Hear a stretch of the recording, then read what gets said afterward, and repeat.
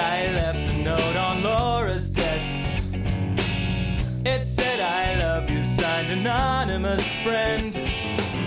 Turns out she's smarter than I thought she was. She knows I wrote it, now the whole class does too. And I'm all alone during couples skate.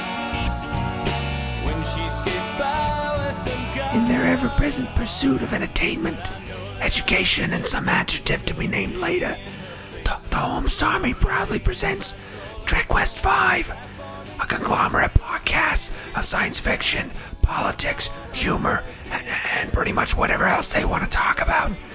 Your hosts for Trek West 5 are Joey and Peter. You really want that going out? Look, I'm just throwing some beats down. We're going to see what Throwing comes things at the through. wall, see what sticks. Yeah. Oh, you bet. You bet. Put it on the porch. There See you go. what the Listen, cat we're licks rolling up. here. We're moving. Let's do another one. Run Here it we up go. the flagpole, see who salutes it. Good afternoon and welcome to Podcast Movie Special Stargate. I am Peter. And I am Joey. I meant to go and look this up. I have no idea when we last recorded. Yeah, if you excuse the one time we did in the middle, I think we missed 3 months. Yeah, probably. It feels that way. So for everybody's reference, we did record us playing the Battlestar Galactica board game. We got a bunch of friends together, Listener M, Listener Fishhead, Fishhead's son, my friend John Madsen, and two of us. It was a lot of fun. Really enjoyed it. We recorded it. The intern hasn't bothered to do anything about it yet. Nope. I don't know what that guy's doing. He's listened to, I think he said 10 minutes of it. Wow, he's got a ways to go. Because it was a lot of fun. We recorded for 5 hours, at least, it felt like. So plan is to put that out there, but life has taken us in many different directions. I want to let's see here, pull out the iPad here because there's a couple of we have some emails. Fantastic. That people sent in. No, I don't want to go up to iOS 8. Thank you. Let's see here, mail. Because a few people, like John Lindecker, he sent in an email like months ago. And it was, hey guys, I was just wondering when your summer break would be over. And that was in August. So nearly 2 months ago. Sorry about that, everyone. Again, sorry. Mark said, hey, the podcast is back. Whatever happened to the Battlestar Galactica board game recording? My guess is that it turned out to be 5 minutes of good material, so you decided to scrap the whole thing. I think there's actually quite a bit of good material in there. I think there is too. I think there is loads of good material. Okay, from JD. Trek West 5 isn't dead? What? No, we're not dead. Still here. Brainy says, yay for everyone. Let's see here. A couple of other short ones. No, that's going to be there. Okay. Good. So there are more emails to come. We'll get into them as time permits or where they're appropriate. Anything you want to say about it? I mean, we should give some explanation as to why. I'll let you start. During that time, I'm going to go to the website. Actually, no. Maybe I could do this from this last email to determine when we last recorded. Looks like June 20... No. June 26th, I sent out an email saying, hey, we're going to record this on this Friday. And then I sent out another email a couple of days later. Saying, nope. Sorry about that, everyone. Not going to be recording. So anyway, you talk about why we didn't record or what was going on with you. Oh. Because there's a few things, you know. I was going to say, I can talk about why we didn't record. I can tell you the reason I gave my wife, but that's not my reasons. No. Let's just go with because there were a lot of things that were happening and you Yeah. know, we should. People might be interested. Well, I used a lot of those in my top 5 list. So I don't want to talk about well, them yet. yeah. Sorry, if you don't want to do that, that's totally cool. Let's see here. According to this, podcast 191 was put out July 21st. But before that, podcast 190 was May 25th. Yeah. Now, I do remember that somebody, was it listener M that posted on the Facebook page asking if we're ever going to come back from a hiatus? Yeah, I think it was probably him. Because I remember my reaction seeing that was, I didn't realize we were allowed a hiatus. Sorry, my bad. I should have told in the you. past, we've almost killed ourselves to record. It's great that we're old men now and we no longer do things like that. That's great. That's great. Yeah, so work was a huge thing. Yes. The month of June and the month of July were just terrible for you. There was some responsibilities about moving some websites live for the Stanford teams. On top of that, there was a couple of my projects that were, hot and heavy. Anyway, you were slammed. Yeah. August came around, you and I were both slammed. Again, that actually makes part of my list. Okay. And I would say the vast majority of it was work. And then there was some family stuff. Yep. There's definitely some family stuff on my end. I think a few family bits on your end. I had family stay with me for like a week and a half solid. That was awesome when they left. That was awesome for them to be here and visit with me.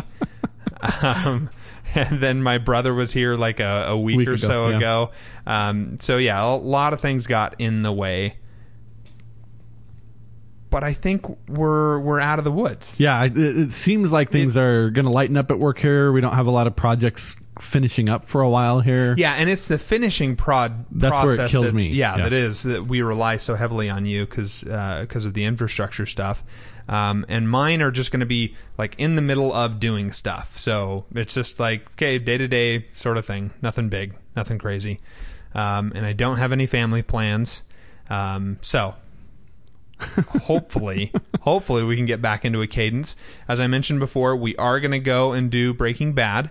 Yes. So definitely get prepared for that. I think we may do 4 episodes. Okay. Haven't talked this through with Joey yet, but it's possible we may do 4 episodes rather than the 2 that we were doing with Battlestar Galactica. I think I can handle that. All depends on how we want to do that. So I don't know. We'll figure that out as time goes on. Let's see here. What else do we need to talk about? I think Any other we can move on to stuff? top 5. Well, let's do Facebook Find of the Week. Okay. Which is going to go to Brainy, who was the only one really posting anything, which thank you. But I don't know if you saw this. No. There was his most recent post was the poem that Tolkien wrote. Oh, okay. I saw this somewhere else. And it was sort of the thing that kicked off The Hobbit and the Lord of the Rings. Yeah, all of the mythology of that. And so it was interesting for me to be able to read through that. I think I had known that he fought in the Battle of the Somme, which is one of the most horrific battles I think the world has ever known. Yeah. Out of that and a lot of, his background helped form what eventually would become the Lord of the Rings. So it was an interesting read for me. Definitely enjoyed it. So, Brainy, thank you very much for bringing that to our attention. That was good stuff. Top 5. Top 5. So do you have? Hold on. I think you have an Adventures in Republican update. Oh, I do have an Adventures in Republican Kind of something update. big happened. Yep. I'm super, super excited about this. I have resigned as the treasurer of the Utah County Republican Party. Resigned in disgrace. No. He was funneling money away and giving it to the Democratic Party. No, none of those are things. No, it was with all the personal life stuff I had going on. I wasn't able to put the commitment of time into it that I felt the responsibility needed. And so I went to them and said, you know what, I'm going to be resigning. You guys need to find somebody to fill my spot. They found somebody that they were comfortable with as a team, you know, bringing him in, appointing him to replace me. And we did a transition. I continued for about another month to help that guy as we transitioned between the two of us, because it was a month before a big state report was due that I resigned. Right. So I helped him get through that first report, and then I just kind of have handed it off. I haven't heard from any of them in probably 3 weeks. Yeah, I'm pleased because I know the amount of stress and strain that it put on you in having to deal with some of the political yahoos that are associated with it. I just don't see what you got out of being a part of that organization. It was cool for Thankless. you to be able to see, you know, be a part of that world, but it was I just didn't like what it did to you. Yeah, it was something where I felt a responsibility to try and help shepherd things going the right way, but where all I was doing was basically the minimum amount to do my responsibility. And with all this personal life stuff I had happening, I just felt, you know, I need to resign here and let somebody else step in who has the time to dedicate to it. Now, if my voice sounds deeper, it's because I've been coughing for the last 2 weeks because of all of the construction that's been happening at our office. And there have been clouds and clouds and clouds of sawdust that has been floating around in the air. Yeah, Friday was the worst. It was really bad on Friday. I had about a quarter inch of dust piled up on my desk when I showed up on Friday. Yeah, so anyway, enjoy whatever my voice is right now. Let's go to some emails because we're going to do top 5. And the top 5 that I sent in is top 5 things that you did this summer. Okay. Kind of open it up. It's the school year has started. That's the traditional thing you would write. So we'll start here with listener M. Hey dudes, hopefully this message makes it in time for the recording this week. It did. Top 5 things about summer. Number 5, being able to drive around in a convertible. Number 4, long summer evenings. Number 3, summer road trips. Number 2, barbecues. And number 1, Independence Day. So, it's a nice patriotic man, our listener M. Good to know that he loves America. Or Will Smith. It's probably the movie. Let's see here. Let's go to John Leindecker. John. It was just John. I always feel like I'm adding more to his name than I should be. And I'm sorry, John. But maybe you should change your name to something that Pete can pronounce. Yeah. Smith. I think he's managed that one for a few years now. Anyway, hey guys, it's great to hear that you are finally done with your summer break. Yes, especially as fall is starting now. It's about time we get over summer. Yeah. I'm looking forward to listening to your wonderful podcast again, not to mention hearing about all of the interesting things you've been doing all summer, or what has been happening with Adventures in Republican. Top 5. Number 5. Worked, which can actually be interesting. Number 4. Trained to run a marathon. Nice. I don't understand marathon runners. I don't understand you weirdos. I'm sorry. I'm glad you're doing it. It's impressive. But why do you just run? I can tell you why I do it, or used to do it. Haven't done it in a few years. Used to do it. I've run several marathons, actually. Oh, that's so funny. And it was to prove to myself that my mind was stronger than my body. That when my body wanted to quit, my mind could say, nope, you're going to keep moving, right. And it would. And it was just an exercise in willpower. Okay. All right. Anyway, back to John's list. Number 3, went ATVing, which is something I've never done before. I've never been on an ATV. They kind of spook me a little bit. Not exactly the most stable of things, and they'll kill you. Did I not ever tell you about the ATV that my family owned? No, So my parents, I was born on my parents' 14th wedding anniversary. And my dad, every once in a while, I think about 5 times as I was growing up, would decide that he's going to purchase a gift for the family on their wedding anniversary plus my birthday, and I'd be told, "Hey, happy birthday! Here's something for the whole family to enjoy."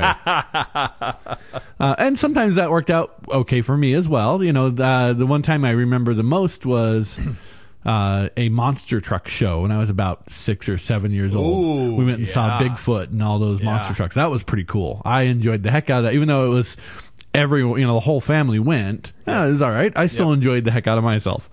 But when I was 14 or 15, Dad bought an ATV and said, "Happy birthday, Joey. Here's an ATV for the whole family. Oh, and by the way, your brothers get to go first." So my dad took my youngest brother, Aaron, took him out, and she kind of showed him how to steer and things like that. Aaron was pretty young. I think he was, he's 6 years younger than I am, so he would have been 8 years old. So Aaron obviously didn't get to drive it by himself, but he got to ride, and Dad showed him how all the things worked. And then they came back, and then my brother Matt takes it down, and they said, "Okay, Matt, here's how all the pieces work. Now you're old enough, you can go drive it by yourself." Goes down and just wrecks the thing. Breaks his leg, slams it into a tree full speed, and I never actually got to ride it. Maybe that saved your life. That was it for that ATV and my family and ATVs. That was the end. That's great. Number 2, went mountain biking. It's good. Number 1, bought ski boots. The snow is almost here. What have you decided to do for your next series review? Again, that's going to be Breaking Bad. I look forward to hearing your thoughts on Stargate. Also, I'll be in Salt Lake City on the 25th of October. Please let me know if you'd like to meet another listener. If you read this letter on the podcast, you don't need to read this part. Yeah. Well, now all your stalkers know where you'll be on October 25th. Yeah, I think that would be fun. I have no idea what's going on since I clearly didn't proofread this email. I think that would be fun to, it would be fantastic. Meet another listener. That might be nice. So we'll be in touch. Got about a month to figure that out, right? So maybe we'll get it figured out 2 days before he shows up. Yes. More likely is what will happen. Okay, listener Fishhead. Main activities since the last podcast, not numbered here. Family reunion at Eagle Point Ski Resort near Beaver, Utah. Youth activity with special needs group. Yellowstone and Grand Teton National Park trip. Salt Lake Comic-Con. Listen to, read 30 books. Wow. That's impressive. Yeah. I just realized Comic-Con was not on my list. It didn't make my list either. I can imagine it wouldn't make your list. But we should talk about this because you went to a Comic-Con. I did. You went to a comic convention. Yep. I went to Salt Lake Comic-Con with you guys. And you had a blast. I had fun. Yeah. I had fun. Yeah. Won't deny that. I was really super pleased. I felt like I kind of drug you there. What was the first day you went? Was it Friday? Or was it Thursday? Thursday. It was Thursday. Yeah. I kind of felt like it was sort of like, I'm here. I guess I'm going to do this. But Friday and then even Saturday, you kind of had your own plan. You were doing your own thing. Because I ended up ditching you because my niece was there. Yeah. And so I wanted to hang out with her. Plus I had my own things, interests. Panels that I wanted to go and see. So, we were off in different places. I really loved the fact that you on Saturday came back after the football game and came in and participated in whatever that was. Would you go again? Yeah, I'd probably go again. Yeah? Cool.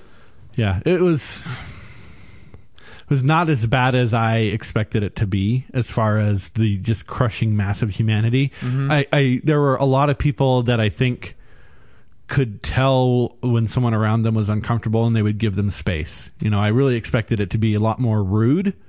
and a lot more okay. invasive of personal space. And I think people could tell that I was like, when I would start to bottle up a little bit, I'd see like this little bubble of space kind of clear around me. And I was like, oh, people are paying attention to this. They're seeing that, hey, this guy clearly is about to go nuts. Maybe let's all get away from him a little bit. We, the members of the geek community, really are the salt of the earth and care about our other brothers and sisters. So, yeah, totally makes sense that would happen. It did take me until Friday before I started taking pictures of anything. Oh, yeah. But I did see some very cool stuff that I took pictures of. We got to post them on the blog. I think it would be kind of interesting. I took loads and loads of pictures. It was mainly pictures of other people's costumes. Yeah. And the vast majority of them were homemade, handmade costumes, which were awesome. I have to say, the favorite picture out of all the photos that I took, the one that I thought was just amused me the most, it was a guy that was dressed as, and you're probably not going to get the reference, but he's dressed as Bob the astronaut from the Lego movie. Okay. He's got, I mean, just this huge puffy costume of making him look like one of the Lego men. And as I'm walking along, I see this guy, and he's slumped shoulders, head hung low, leaning up against the wall. And I imagine it's probably because that thing was hot and just awkward. But like, he clearly was exhausted or down for some reason. So he's just kind of off on the side. And I walked over and I said, "Hey, my son loves the Lego movie. Can I take your picture?" And he nods. And so he's just kind of standing there, shoulders slumped down real low, just very sad looking. And as soon as I pull my phone out, he strikes this ridiculous pose. It was hilarious. I got such a laugh out of that. I also really enjoyed that a few of you guys listened to my recommendation and came to her James Owens talk. Yeah, brilliant. That was probably my favorite panel, and I went to a couple of other decent panels. So he did a great job. I love listening to that guy. You know, I've heard it, I think, 4 times now, and it's always a little bit different. I hear different parts of his life. And I just try to bring other people with me because I think it's just such a great talk about making conscious choices and how the cumulative effect of your choices will dictate what your life becomes. Yeah. I've been searching for, because I finished finally The Wheel of Time, and I've been thinking maybe I should read his Dragons series because it's complete, it's finished, yes, right? Yeah. They are intended for like a young or middle reader kind of thing, like teen reader or something. But I still feel like I might be able to enjoy it. Yes? I read book 1 with my kids, and we all enjoyed it a lot. I enjoyed it. I thought it was fun. My kids I think my kids would pretty much enjoy anything that Dad bothered to read to them. So, they're an easy audience. But I think they're interesting. We haven't read anything past the first book because as soon as I finished the first book, they kind of went off. They got back to school and got reading their own things. And so we haven't been able to come back and finish the series ever. But I think you would enjoy them. Okay. All right, well, I'll definitely maybe add them to the list. One of the fun things is the fact that my niece, who now lives in the state of Utah, down in Provo, she came a number of days, and so I got to go and hang out with her. And then apparently a cousin of mine I wasn't aware existed. They were both the same age, my niece and that cousin. So they were going around, and they're fun little girls, and like, yeah, this is awesome. And it was neat because as we were leaving, they stopped and went back to this one particular booth where there was some guys that were like muscly, like the exact opposite of the Comic-Con babes that you would see dressed up, in the skimpy outfits, tight, skimpy outfits. Except essentially all they're wearing is a bathing suit. And, a couple of other accoutrements that go with their costume. And they both got pictures of them kissing their cheeks. I was thinking, as I'm taking the pictures, I'm thinking, I have no idea what their fathers are going to think of me doing this. And then it was, now, I wonder if I could get away with going up to all of the female versions and getting them to kiss me on the cheek. Nice. Something tells me probably not. I think it's best that you didn't ask. Good point. Anyway, got a good laugh about that. It was huge. They actually had to shut the doors for a while. The fire marshal came through and said, "There's too many people in here. We can't let any more in." I'm looking forward to what's coming next year. I bet they're going to do a Fantasy Con again in the summer, and I bet that they're going to try and squeeze in some sort of like fan experience thing like in the spring, like they did this year. I think at some point I will save up some money and see if I can get a few of those people just to say, hey, you know, well, the one I really wanted was Lou Ferrigno, who is here. Really? Yeah. You wanted him to say I'm a huge fan of the Hulk, Incredible Hulk show. Yeah. The Bill Bixby, Lou Ferrigno show. I love it. I love watching it. It's so melancholy. Just it hits me right in that spot, you know? And so I really wanted to go up and have Lou Ferrigno say, this is Lou Ferrigno and you're listening to Trek West 5. I thought it would be such a great lead into our show all the time. Yeah. But they want like $50 to even go get in the line, and I hadn't planned on going, so I hadn't saved any money. It's not $50 to get in the line. Okay. But there is a cost structure for the different things, and each celebrity sets their own cost. Right. Yes, these set that were here, I wasn't really interested in any of them. I mean, it would have been neat, sure, but the way they had them positioned there's too many people around, and so it's not as though you could just sit there and gawk at them. But the one I wanted to really go and see was Bruce Campbell. Okay. But that didn't happen. So I think would have been great if we could have had him do as his character from Burn Notice. Sam Axe? Yes, but the other guy that he always says he is. Oh, Chuck Finley. Nobody else is laughing at that joke except you and I. But that he's such a great character that he played there.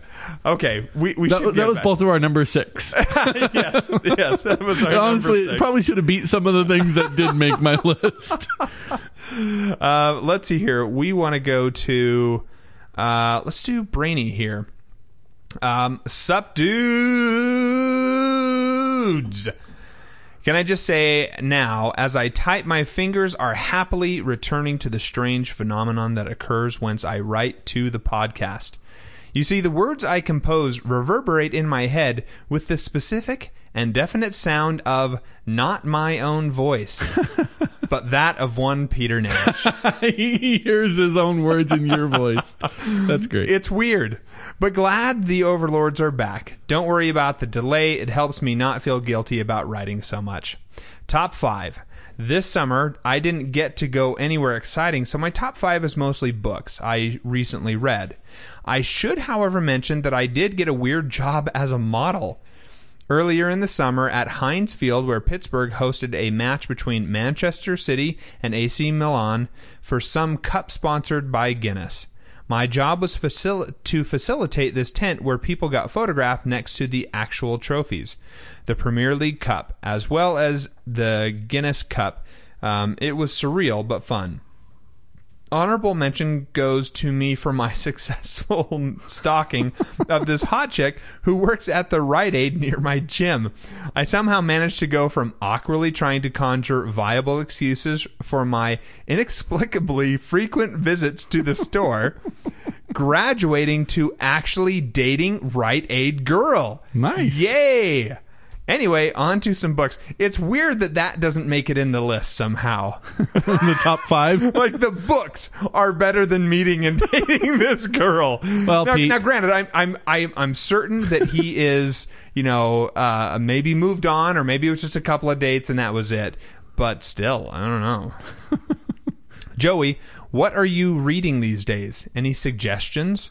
I'll have one in Joey's Culture Corner. All right. Well, here's my most recent list. Number 5, The Widow's House by Daniel Abraham. This is part 4 of the quintology. Abraham has quickly become one of my favorite authors, and this series, The Dagger and Coin, is an amazing fantasy yarn. Number 4, Cibola Burn by James S.A. Corey. Yes, more Daniel Abraham. The second trilogy of The Expanse is pretty much as super awesome-rific as the first. This installment takes us to adventures in planet colonization with insane marines and more weirdness from the nefarious alien black goo. I'm terrified for these books to be televisionized. So it's nice to enjoy them before the sci-fi corruption commences. Oh my gosh. Long? Number 4. Again. Oh, Daniel Abraham. No, he's got 3 4s. Oh, I see. The Mote in God's Eye by Pornell and Niven. Yeah. Holy smokes, I'm still in the middle of the book, but this one has got crazy fun aliens with wacky yet efficient appendages. It's always refreshing to have aliens that are totally different from humans. I had this one recommended to me a while ago, like years and years and years ago, and I've always wanted to read it. Have you read it? Oh, yeah. Good?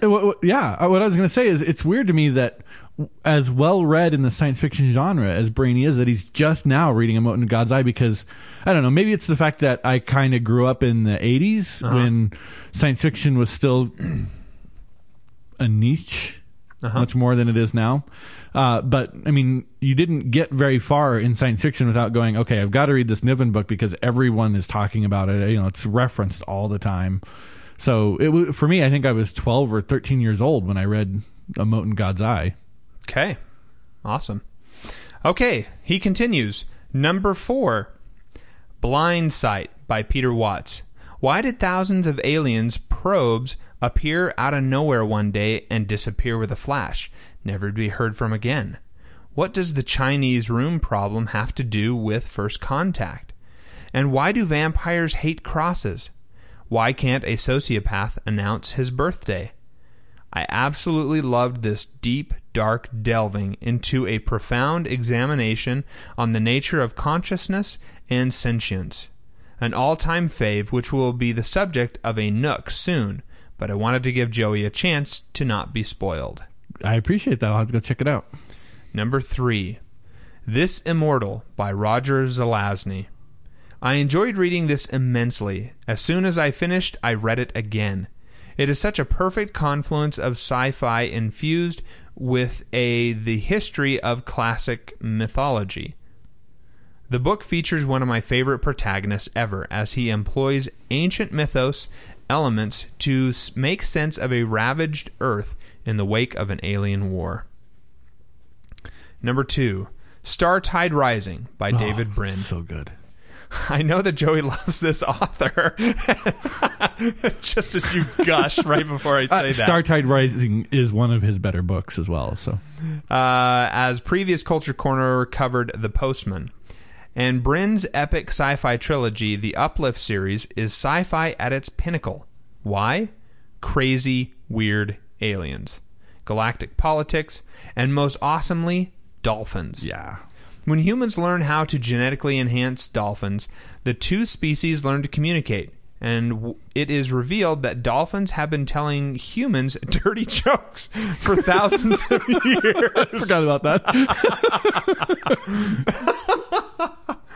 In Startide, many of the main characters are dolphins, and they are great starship pilots, and it's amazing as the species develops its own unique sense of spirituality and values. But I'll have to go into further detail some other day. Number 1, drum roll, Ilium by the great Dan Simons. Did I mention that I think it's cool when an author can meld old world mythology with far out sci-fi? Simmons. What? Dan Simmons. All right. I think this epic may be the ultimate example. Now, I haven't finished it yet because it's millions of pages long, but so far, the narrative is so poignant that I am almost reduced to tears in the aftermath of some of these chapters. It's set in the way ahead future, where historians can time travel to witness actual events. So the events of the Iliad are a huge part of the story. Also, the Greek gods are real. They are giant, super advanced aliens. Also, Shakespeare's poetry is illuminated and incorporated into the story. I get the feeling that I'm reading something way over my head, and it's awesome. You know, I have not read Ilium yet. It's sitting on my bookshelf, on the shelf that is my to-read shelf. But I did read his other series. I can't remember now what it's called, but it's the one about the Shrike. And I, even having read that series probably 3 times, I still come away going, I'm not entirely sure I understood everything that happened. Like, it's very abstract. He writes at a really, really high level, and it can be a little difficult to understand. Interesting. Brainy, great list. Let's move over to listener Bob. He says, "Hi, fellas. Welcome back after your break. I hope I get this in time. What a wonderful movie to come back on. More on that later. During the summer, we visited the USA, specifically Georgia and Florida. I was visiting my in-laws, SpongeBob's families, which was wonderful. Spending a week on the beach is quite something. I had never really done that before, so I felt totally relaxed after the 3-week vacation. Our next trip to U.S. will include Utah, so we may pop by in 2016. Yeah, I remember you telling us about the trip that you were going to make and thinking you might be circling our way. And so when I saw on Facebook, I was thinking, oh, all right, they're coming. And then, nope, nothing. Not a visit. He's a tease. By the way, did I just hear the foreshadowing bell? No. Or baccalaureate? Did someone say baccalaureate? Yeah, it was a text message Okay. that was within my pocket. I wanted to make sure I actually heard it and didn't just imagine it. I'm having flashbacks of Babylon 5 recordings. As I was reading this, Joey's the bell dinged, which I doubt any of you heard. Joey suddenly looked up and around. I was trying to figure out. It sounded like it came from the corner behind me. Just the way it bounced around the room. I was like, what was that? Now, you've interrupted Bob here. Let's get back to Bob. For my top 5, I will list the 5 favorite things I did while in the U.S. on this trip. Number 5, a family reunion. SpongeBob has an extended family of over 50 people. I met most of them the last time we went. This time was a muted affair with only 30 people showing up for a barbecue on the lake. Number 4, cycling along the Panama Beach coastline. This was really a lot of fun. The weather never went below 90 degrees Fahrenheit while we were down in Florida. I had 2 younger kids in a trail hitched to my bike, and we spent the day riding and also ate a wonderful at a wonderful seafood restaurant that were showing the NFL preseason games. Nice. Number 3, the journey on the plane. I'll be honest, I was dreading the actual plane journey with my 3 young children. But amazingly, all 3 behaved impeccably with the passengers around us. Plus, we didn't drug them either. Not that I condone that sort of thing. Number 2, shopping. The British pound was at a reasonable strength against the dollar, which meant new wardrobe time. TJ Maxx also had a skillet I was after made from cast iron, nice, which is perfect for steak and meats of all kind. Indeed. It weighed 20 pounds alone and was a challenge to fit into the hand luggage so we wouldn't go overweight. I could just imagine the people who are sitting there as you're going through security looking at your bag. Cast iron skillet in there. What? Like, how is that okay to go on the plane? Oh, that's hilarious. Have they not seen Rapunzel or Tangled? Tangled, yeah, that's right. Oh, that's awesome. I would love cast iron skillet. I really would. But the problem is it's tough to control the temperature. Like, it's going to get up to a certain temperature, and it's going to stay that temperature. And it's you can't really do much with it. Plus, the setup that I have, it's a range with the heating rings built into the thing. It's really, really awkward. So one day, when I can get a gas range, maybe I might get cast iron because it would be cool. I love cooking with my cast iron skillets. Whenever I make steak, it's fantastic. Yeah. Okay, moving on. Number 1, beach/beach house. This was amazing fun. I think towards the end we had we had enough of the beach, so we stayed indoors as a family and played board games. Although it did rain on one of those days, so the pool in the back didn't seem as appealing either. Apart from that, all is very quiet. My son, who was born in the same week I discovered Trek West 5, started school earlier this month. Nice. Which shows just how long I've been listening. Yeah, that's awesome. That Bob. is great. Thank you very much for taking the time to share that. And glad you enjoyed your visit to the States, despite apparently being in Florida, which I've heard nothing but terrible things about. Okay, Joey, what's your top 5? Okay, number 5 again. Now, on further reflection, I probably should have put Comic-Con before this, but mixing 4,000 pounds of chicken feed. What? Went down to see Dee Dee's family a few months back, and as you know, we were sitting there and we were having a conversation, and her brother-in-law came in and said, "Joey, you ever mixed chicken feed before?" And I said, "No, I haven't done that." And he said, "Well, why don't you come with us, and we'll go down and we'll show you how you mix chicken feed." And they make it from, they buy the raw grain and things like that, and they put it through a grinder and make their own chicken feed. And we get down there. I said, "Okay, so what are we making? 100 pounds? Nope, making 2 tons." Can I ask you the grain? What grains? Corn, I assume. Corn, oats, and barley. Okay. Did you have to get it super fine, like to a powder, or just like smaller chunks? No, it was all powdered. It was very powdered. So it turns out this actually is something that one of my nephews does for a business. He started out buying chickens and raising chickens and selling them to people. And then, he started making the chicken feed to feed the chickens, and he realized if he bought at a bulk rate, he could get much better pricing. And then now he sells the chicken feed, and he has customers that swear by his product, and they will drive. There's one couple that drove an hour and a half to come down and buy 300 pounds of chicken feed from him because they are so pleased with the results that they've had. Interesting. And he's got his own little recipe that he's come up with. He started out with something he found on the internet, and then he's just kind of tweaked it and added things over the years, and he's found that he gets really good results from this one mixture that he makes.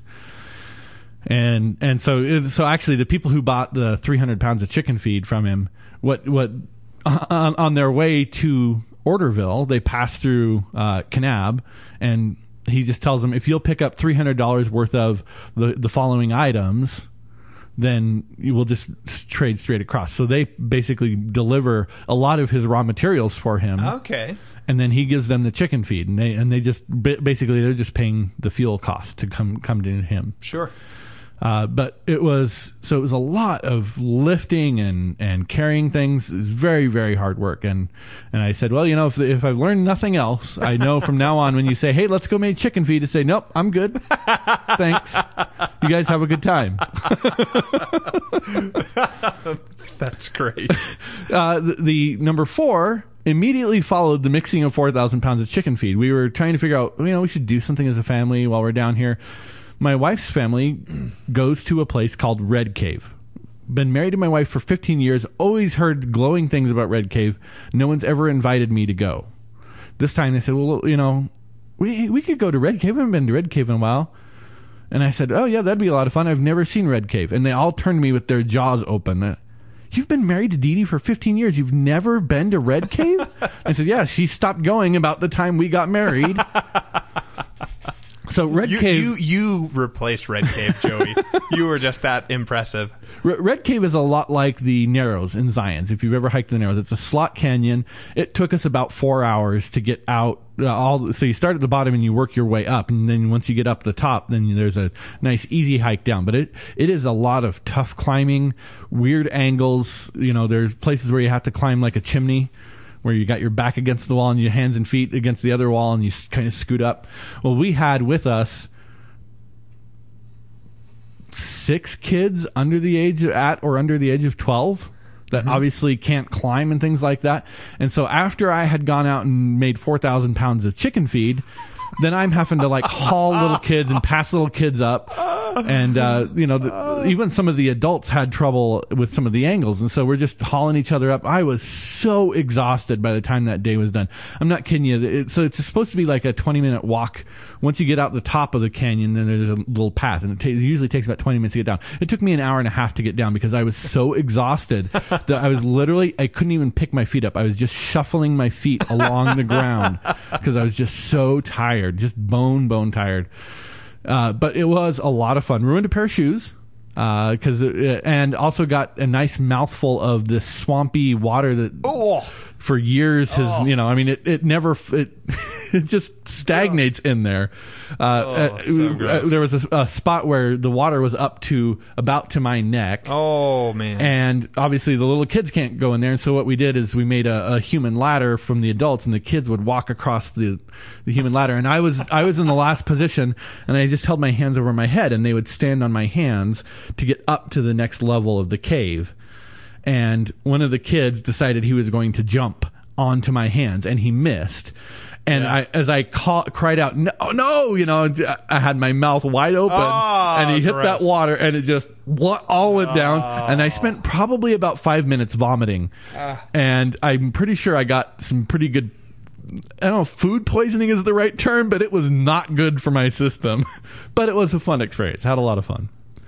Number 3 is at work. We, over the past couple months, we've started playing Dungeons and Dragons. Oh yeah. The first time we said, you know what, we thought people might be interested in this. Beginners welcome.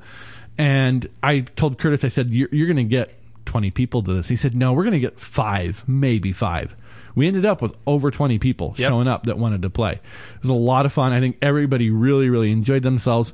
And what we did is we split up. There were 3 of us that were pretty comfortable being a dungeon master. We had the same pre-written campaign that's specifically designed for new players.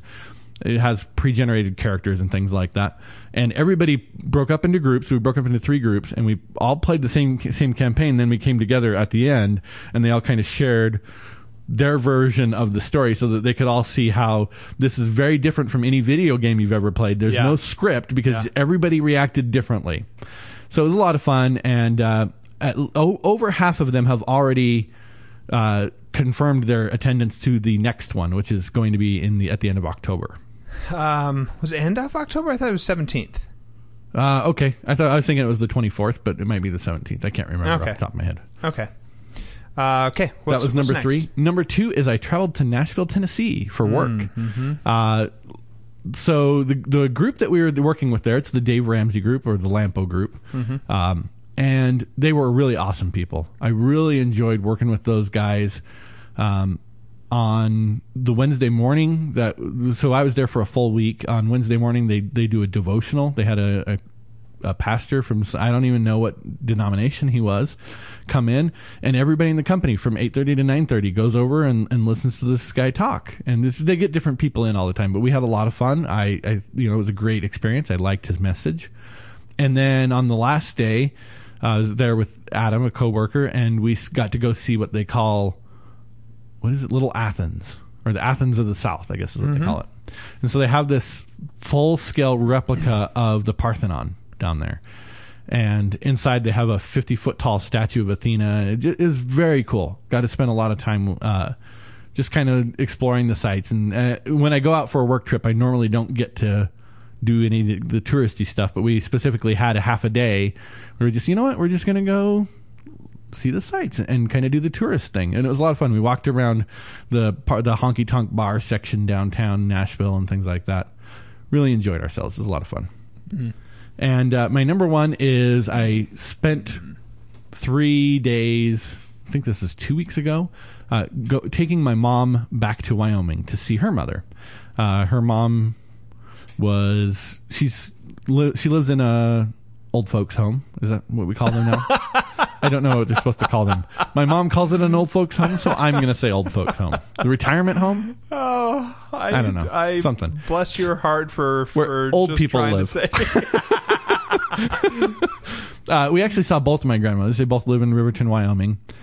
So I went down to, my plan originally was to go down and pick my mother up, but my wife bless her ever-loving heart, went and picked my mother up for me so I could come to a party at work. It was great. It was very, very nice of her.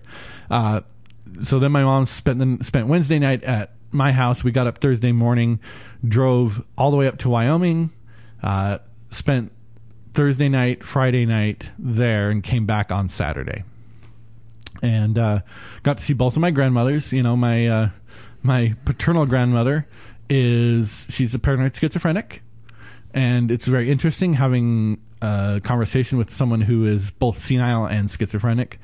You know, whoa! It was just when I first walked in, she looked up and she said, "Oh, Jim, you're here to visit me?" And that's my father. And I said, "Well, close, Grandma." I said. And then she said, "Well, which one are you?" Because we haven't gone back there a lot. We didn't spend a whole lot of time seeing them. But, got to talk to her for a little bit. That was kind of interesting. She kept thinking I was my dad over and over again in the conversation. And then, was there ever a point at which you said, all right, fine, I'll be Jim? No, there was not. So I remember, I know you don't want to pretend to be your dad, but still. No, it's not that. It's just, I don't know. It just didn't feel like the right thing to do. When I was like 12 or 13 years old, I met one of my great grandmothers, and she kept confusing me for one of her kids, and I just went along with that. It was great because, I could tell it made her happy to see me there. I didn't feel like happiness was the emotion I was going to be delivering to my grandmother to pretend to be my dad, because I know things are not well between them. They don't. The last time my dad and his mom saw each other, things were acrimonious, and I could tell that she wanted to get into that fight again, and it was not going to be a good thing for me to pretend to be him. Makes sense. But and then I saw my maternal grandmother, who's 93 years old and is doing just fine. I mean, you could hardly even tell that she was old. It was great. We went into the retirement house, the retirement community, and there's this guy. He's got to be at least 90 years old. And I walk up and I'm trying to just get through the common room to go see my grandmother, and he stops me and he gives me his fist, for a fist bump. He's like, "Hey, how's it going, buddy?" I'm like, "It's going great, dude. How you doing?" He says, "Oh, I'm doing great. You want to watch me do some one-arm push-ups?" And I said, "Sure." Because when an old man says that to you, you park yourself down because you're about to get a show. Oh, that's awesome. Did. He got down and he was touching his nose to the ground. Wow. He was doing these one-arm push-ups all the way down. And I'm like, that is amazing, dude. Well, it's great to see you. I got to go talk to my grandmother. Have a great day. It's just the most random thing. As we're sitting there having the lunch with my grandmother, one of my dad's brothers walks in and says, "Oh, hey, Joey and Sharon. Haven't seen you in a few years." This is my Uncle Dick. And he's like, "Oh, so what are you guys doing here?" "Oh, it's Grandma's birthday." He says, "Oh, yeah, I'm here to see an old friend of mine that's in here." But the reason this made number one for me on this list. Okay, yeah. I was wondering if you were going to tell. Yes, I was. So my uncle, my mom's younger brother, served in Vietnam. He was the first person in our family ever to serve in the military on my mom's side. And in fact, when he got drafted, my grandfather told him, "I will take a loan to get you enough money to get to Canada." Interesting. And he said, "No, I love this country. I'm going to serve." And he went over to Vietnam. He came back and would never talk about what happened. He never told my mom stories, never told anybody anything other. A few things slipped out over the years, but it wasn't like he ever wanted to talk about Vietnam. Well, so on Thursday night when we first got up there, he said, "Hey, I need to go down and I need to go into town and pick up a wiper blade for my vehicle. Joey, why don't you come with me?" I said, "Sure." So we go down, and as we're going along on the road, I said, "Larry, my mom and dad raised me to be respectful and thankful for the military. And I know you served in Vietnam, but I don't know anything about what happened to you over there, what you experienced. I'm wondering if you'd be willing to share it with me. I'd like to just understand and appreciate." He was silent for a long time, and then he said, "Well, I'll tell you some things, but there are other things that I don't ever want to share with anybody because I don't want to relive it. Nobody needs to know those things." And I said, "That's fine. I am willing to hear whatever you want to share." And over the course of the next 3 days, that man proceeded to open up to me in a way that he's never opened up to anybody. My mother and his wife were both in awe of the fact that he would just sit there and tell me these war stories. And they were hilarious and fantastic. Some of them I just laughed my head off as he's telling me about, things that... So he was there. He drove a big rig. Basically, he drove. So they load up the big rig. He told me it was 9 axles. So a real big truck. Yeah. And they just loaded up with supplies, weapons, ammunition, food, gear. Just load him up, and he would just drive out into these really bad zones of the war, drop it off, and then turn around and hightail it back to the camp. And I think I'll probably share some of those stories once I've had time to sit down and think through how to retell them and maybe even get his feedback on them. But the most interesting part for me, the whole thing, was he actually, as he started to tell these stories, he gets up and he goes into his bedroom and pulls out. I'm watching him go because he's in the middle of a sentence. He got up and he walked out. So I'm watching to see, did it get too close? I don't know what's going on. I watch him go into the bedroom and he pulls out from underneath his pillow a photo album that nobody knew he had, of all of his war buddies and all of the things that he, like the camps and things like that. And he starts going through this photo album because he went to get it because he said, this is the guy I'm talking about, and pointed. Okay. And his wife said, I had no idea you owned that. I didn't know that was underneath your pillow. I've never seen that photo album in my entire life. Had no clue that he had this stuff. It also had in there his all the paperwork. So the draft paper, the manual that they gave him on how to be a good soldier kind of thing. And then I'm trying to remember what it's called. He was the highest rank you can be as a lance corporal, the highest rank you can be without going to officers' school. Okay.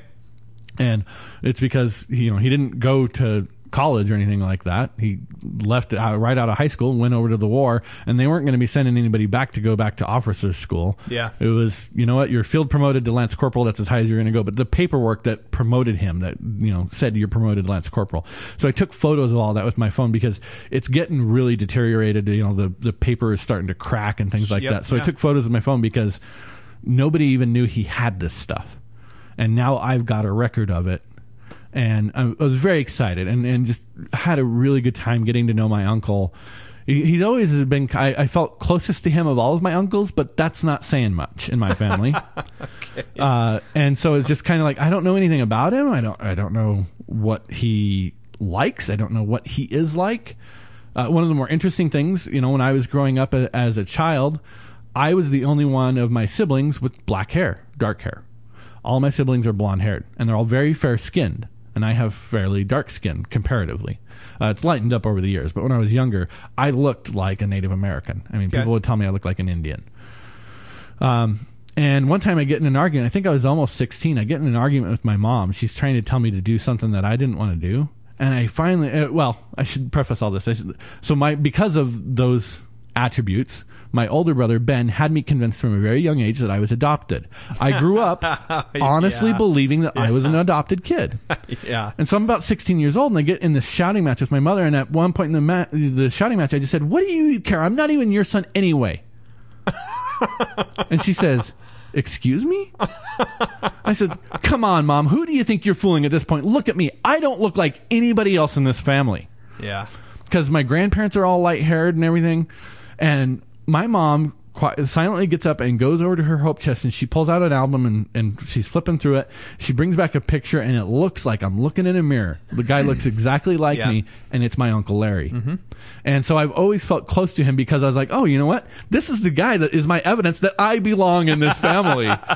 So I felt close to him because of that. But I never knew him very well. We just don't talk in our family. Yeah. And so to sit there and actually have lengthy conversations over the course of 3 days with this guy was very, very meaningful for me. And I wish I had the foresight to pull out my phone and hit record. Yeah. And have all that, because I don't know if he'll ever tell those stories again. But I certainly enjoyed hearing about them, and it gave me a lot of respect and appreciation for what my uncle has done. Yeah, I remember when you were telling me those stories, and it was just fascinating to hear, someone talk about it. And, I know you're not going to share those here, and that's fine. but I enjoyed hearing the other stories that you did tell me, and it's fascinating, absolutely fascinating to hear, pieces of that bit of your family, which nobody else was even aware of, and was kind of maybe taboo to even talk about because it was just an uncomfortable situation. Yeah. So cool. All right, great list. I think it's going to be way better than my list. I guess number 6 is Comic-Con, which definitely beats out number 5, which is the fact that I put in a new driveway. And by I mean I paid somebody else to do the work. And it's nice, it's new. It'll probably stay that way for a couple of years and then start to get chipped up, and they'll have to start the process all over again. Anyway, driveway is done. Number 4, the World Cup. I loved the World Cup. I had a goal going into it. I'm going to watch every single match. And I did not accomplish my goal. I missed a couple due to a DVR problem. And then one of them, it was busy time, and I just, like, the match I just didn't really care that much about, and sort of like, this is a meaningless So the question game. is, had you already known you were going to fail at the goal before you made that decision? No. So the first one you failed at was conscious. No, because I set the DVR to record. Well, I would come home each day, watch the previous days, and then I would set the DVR to record the next day's games. And so there was once where it just didn't record the game. My question was, the first one that you missed, was that the conscious decision one, or was that the accidental one? It's the accidental one. Okay. So the at second that one point, was, you had already failed your goal. Yes, it was easier to miss because it was a meaningless game, and I knew I wasn't going to get my goal done. Anyway, I still watched, I think, almost all of them, and it really, really enjoyed it. Loved that closing game, the final, and Germany was spectacular. Well, it's clear that you loved it, as you left it in the bottom of the email well after the end of the World Cup. Okay. Number 3, Nashville. So I went out there with Joey and that other developer of ours, and it was fun because we were doing a training. We were helping their development staff come up to speed on things. I was going to be playing the role of project manager, so they wanted me to come out and start the project up, and it was awkward because it was sort of like, okay, I've got to be this professional guy, but I'm just goofball Pete. No, they're going to realize really soon that I'm not that great. I think they responded well to Goofball Pete. I hope so. It helped that I was there to, be the target of your jokes. Yeah, that was nice. You do have a use, Joey. just go ahead and paint that target onto your back at all times. Anyway, it was great to be out there because I had never been to Nashville. It is a beautiful place. And granted, we weren't specifically in Nashville, but it's humid. Oh, yeah. Incredibly humid out there, and everything was green. I didn't see anything that was dying. I saw no brown grass. Everything was green. It was just gorgeous. I asked our host at one point, I said, so at what point did the gills come in so that I can actually breathe down here? Because it was soupy, thick air. It's crazy how humid it was. For me, you got to go to that devotional. I would have loved to have gone, but I was only there for one day. One day, back out. But I did get to go over and watch a thing that the Dave Ramsey radio show does. I think they almost do it on a daily basis, but it is the Debt-Free Shout. And if you know anything about Dave Ramsey, he is a financial kind of a wizard guru type of person who talks about, personal finance, making sure, helping you get out of debt, helping you make good life choices that are, that responsible adults and people should be making. Anyway, the idea is they bring these people on, and back in the original days when they started doing this, they were like, boy, I hope that we can just manage to get one a week. Well, now they're at the point where they're once a day. doing this on the radio and, kind of turning people away. But they come on, they tell their story about how they got into debt. They tell you how much they got into debt and then how they got out of debt.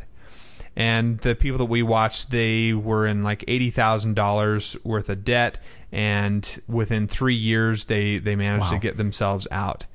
And so Dave Ramsey's, just talking him through all that stuff, and he says, "Okay, here, let's do this now, everybody," and counts them down, 3, 2, 1, and they shout at the top of their lungs, "I'm debt free."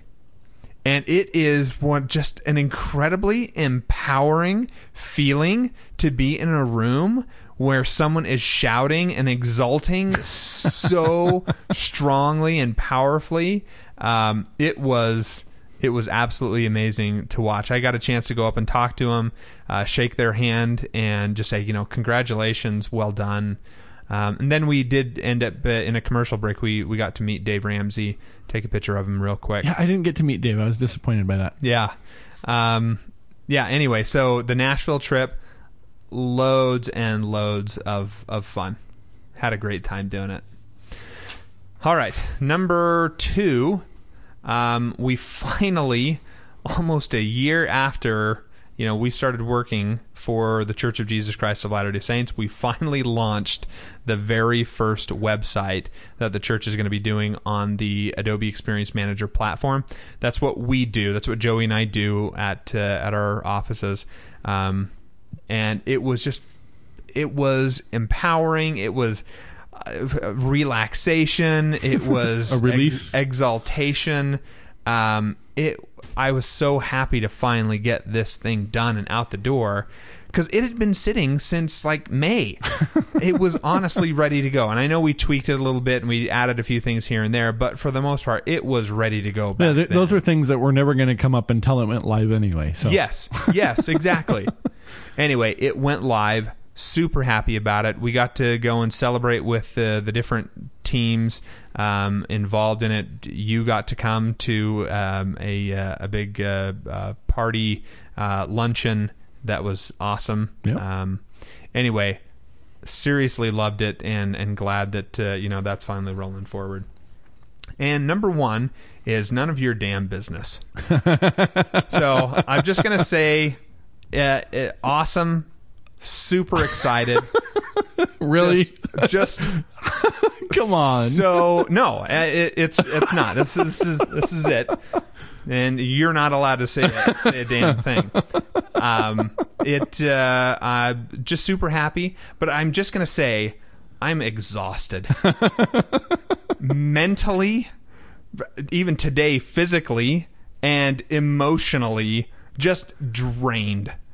But I wouldn't have it any other way. So my question is number 1 going to get to be part of this? This will feed back into number 1? I think so. Okay. Eventually. I just don't want to jinx it. It's weird having this conversation.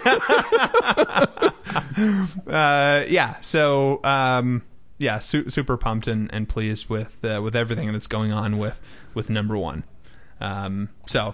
There you go. Okay. How's that? That's great. Now, before you jump into this, I got to get back over to Brainy, because he wrote in, and I want to share his Nook of Darkness. Okay. Before you do Culture Corner. So, for this week's Nook of Darkness, I wanted to think of something Stargate relevant.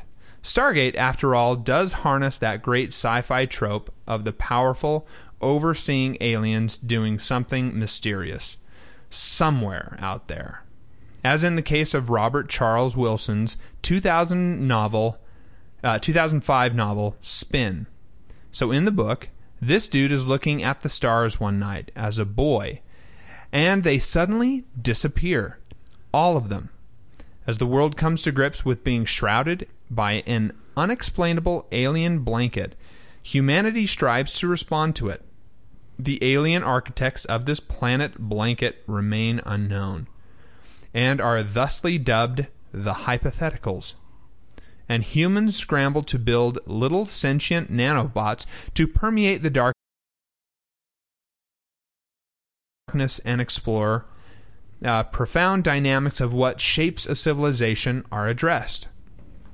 When the mystery of the darkness and who the hypothetical are is finally revealed, the answer is a beautiful moment of literary payoff. Spin follows the life of a dude who lives through the spin years. In the process, R.C. Wilson draws an analogy of lifespan of civilizations on a scale of eons. It's a pretty cool book. Yay. Okay, Good Nook of Darkness. That is a good one. I read that a few years back. The year that I think that either won or it was at least nominated for a Hugo, I decided that year I was going to read every single book that got nominated for a Hugo. And that was, I think that actually won that year. And Okay. It was a good book. I enjoyed it. Okay, let's do Joey's Culture Corner. Okay. Joey's Culture Corner is the book Brilliance by Marcus Saki. Marcus Saki generally writes crime novels, police detective kind of novels. Brilliance is his foray into science fiction. And it was really well done. The premise is in the late 1980s, instead of having people with a savant level genius born 1 in a million, they start being born 1 in 100. And this has a dramatic effect on the world. The first, like the most dramatic example that they use, that kind of made the world wake up and realize, oh, things have changed, is when a 16-year-old kid makes like $100 billion on the stock market because he's able to sense the patterns of the stock market and perfectly predict exactly what's going to happen, to the point that they actually have to completely shut down all the stock markets everywhere in the world, which dries up the capital for small to medium-sized businesses because nobody's buying and selling stock anymore. Right. And then that stifles entrepreneurship. And it's just the premise of the book is where we see the character that we follow around the most is, I can't remember his first name is Nick. I can't remember his last name now, but he is a member of a government body called, I've forgotten too many details here. I can't remember the name of the group, but it's basically the FBI, except with a license to kill, and their mission is to hunt brilliance. So a brilliant is someone who's one of these savants that is changing the world, and in their opinion, in the opinion of the government, changing the world for the worse. And over the course of the book, you see this guy who starts out, he is a brilliant. He has the ability to predict what people are going to do with their physical body by reading like micromusculature as you're getting ready to throw a punch, for example, you tighten up this muscle up in your pec and he can tell where the punch is going to go. And so it looks to other people like he's super fast. Like he just always dodges out of the way. Well, that's because he knows it's coming long before you start swinging. As soon as you start thinking about swinging, the muscle tightens and he's already dodging out of the way.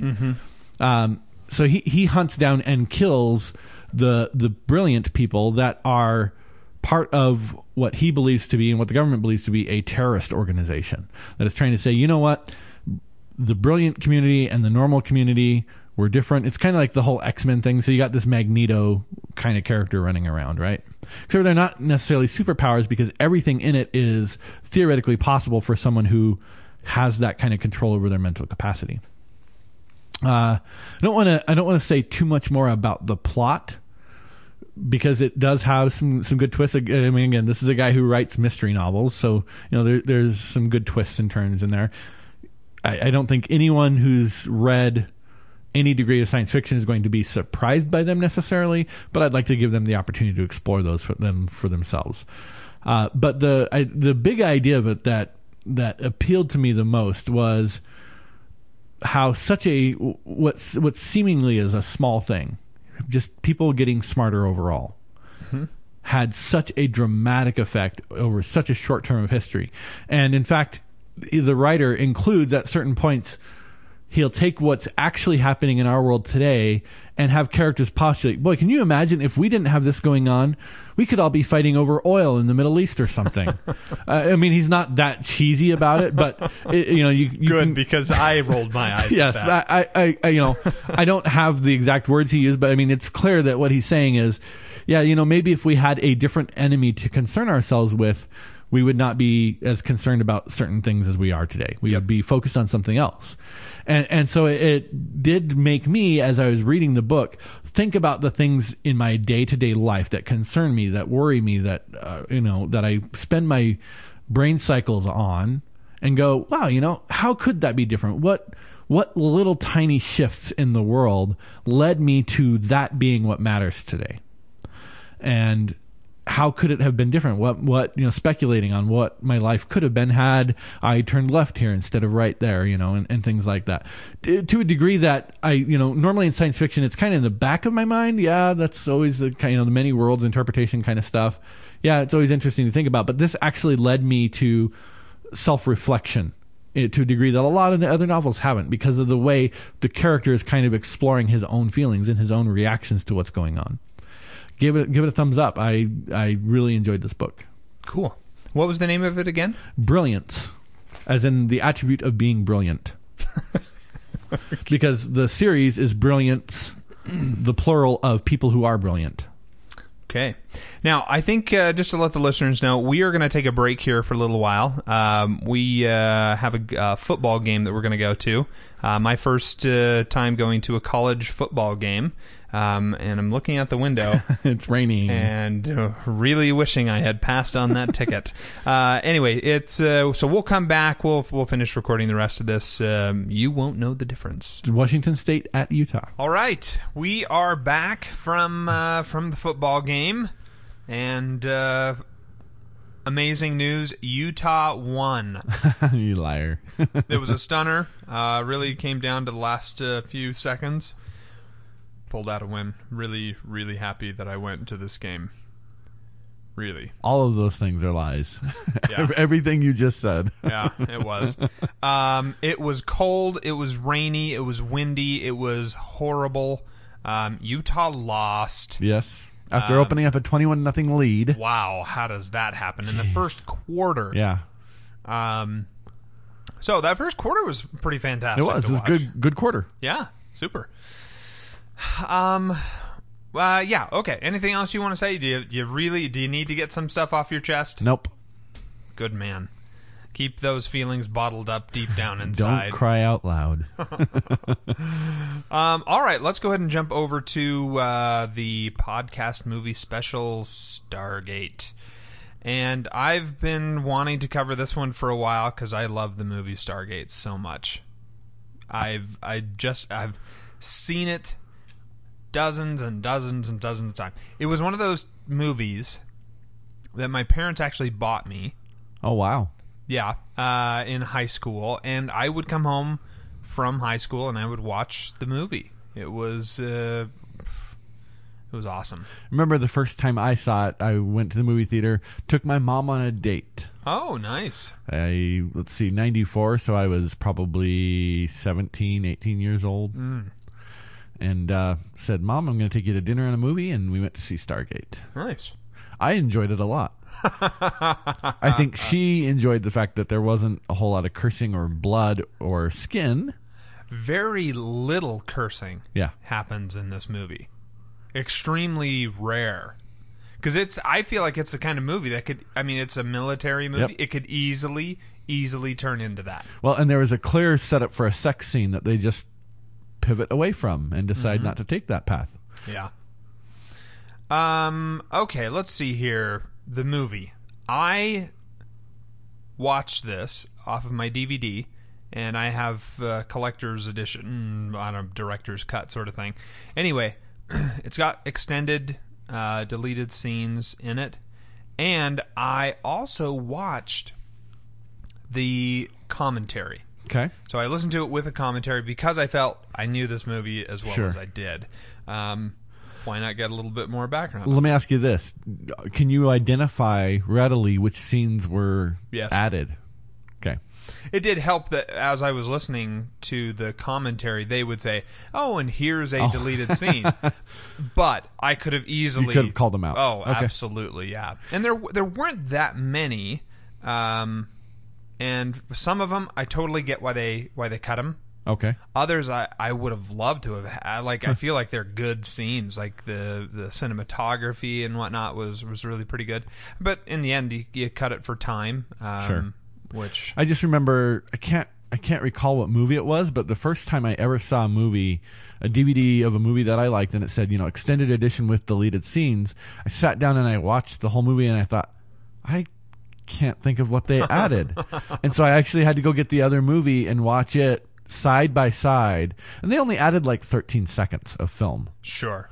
And I thought, boy, I feel like I've been ripped off here. Right. Yeah. In this one, no, definitely several scenes that were additions to it. Good. Anyway, so you watched the normal version. Yes, the version that I've had since at least 1999. Yeah, so the commentary I listened to had the co-writers, Dean Devlin and Roland Emmerich. Yep. And Roland Emmerich was also the director on it, and Dean Devlin was the executive producer.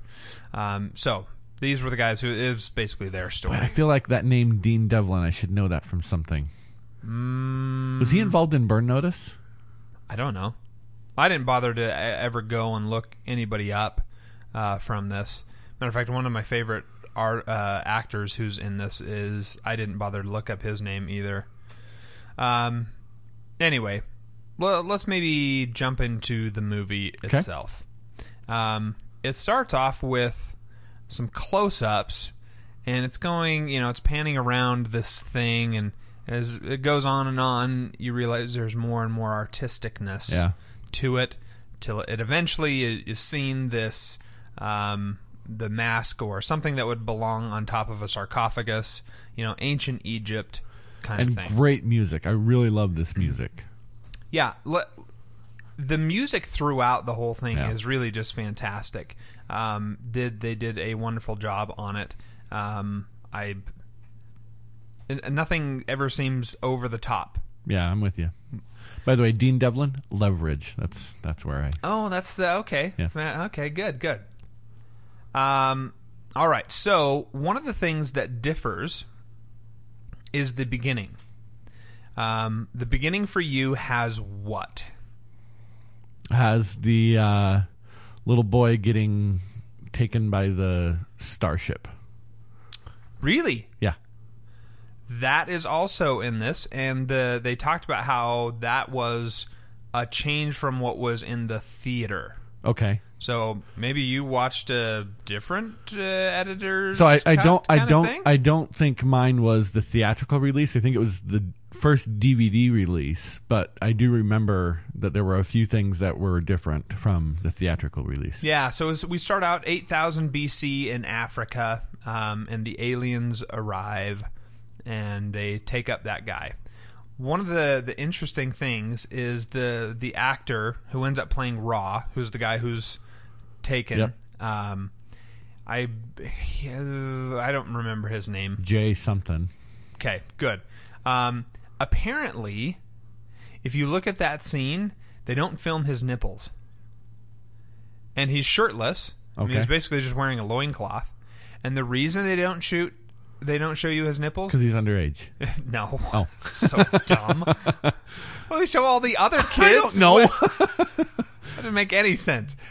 It was because he had nipple piercings, and he refused to take them out for the shooting of the movie. Interesting. So they just kept the camera up. Yes. And if you look at all of the costumes he wears, like, they're just right about here. Okay. And that was one of the things that these guys mentioned, and I thought, would never have known that. why would an actor not take that out? Like, why would they, refuse? Look, body art is a lifestyle choice, Pete, and how dare you judge him? Okay. Is that what they call it, body art? Did I get the right term in there? I don't know. Okay. I don't know that's a self-mutilation. Self-mutilation. That seems like the wrong term. Okay, that's probably not the right one. Yeah. Okay, my next thing here is about the pyramid that they showed. Oh. In Giza? Yeah, in the Giza. 1920s or whatever. Yes. So we pan in and we see the pyramids. We see, apparently all of that stuff was digitally put in. Oh, really? Yeah, and that was a big surprise to me because it looks It does look very good. very, very good, and it doesn't look bad. I do remember hearing at the time this movie was made that a big part of this movie was using CGI to keep set costs down and location shooting down. One of the other things, as they're panning around in that Giza shot, all of the people who are close, the workers, down in the pit and doing stuff, all real, but when they were, looking at a far-off screen... Okay. The crowd? Yeah, like, kind of, people on the hills in the background. All digital? Stick figures. Really? Stick figures. I'm going to have to go back and watch that. That was really pretty funny to learn that they were stick figure extras. Let's see here. Extra scene, the dead warriors. So we know down in the Giza pit, They find the Stargate. they find the Stargate. They find the cover stone that had been over the Stargate. Mm-hmm. As they show a scene where they're lifting the cover stone up, and everyone's like, "Oh my gosh, what is that? What is that down there?" And these people are all swarming around it, and they come in on this shot, and it's showing the warriors that. So after the Stargate had been buried and the capstone put on it, there were warriors who had been sent through, but they materialized directly into rock. Into the stone. Yeah. Interesting. Yes, so they had these things perfectly preserved, and you could see, they were kind of all twisted up and, mangled, but they had these things right here. So Ra had been sending people through trying to get back in here. Directly after, yes, right. the revolt and whatnot. So that kind of plays an interesting part because it's not used in the movie, but a few of the characters knew about it. So Colonel O'Neill knew about those warriors. Oh, really? So that's why the bomb and everything. Yes, for sure. But it was more of he knew what could be on the other side if they were to go through. Interesting. Yeah, that's one of the things. I wonder if that answers my about. questions.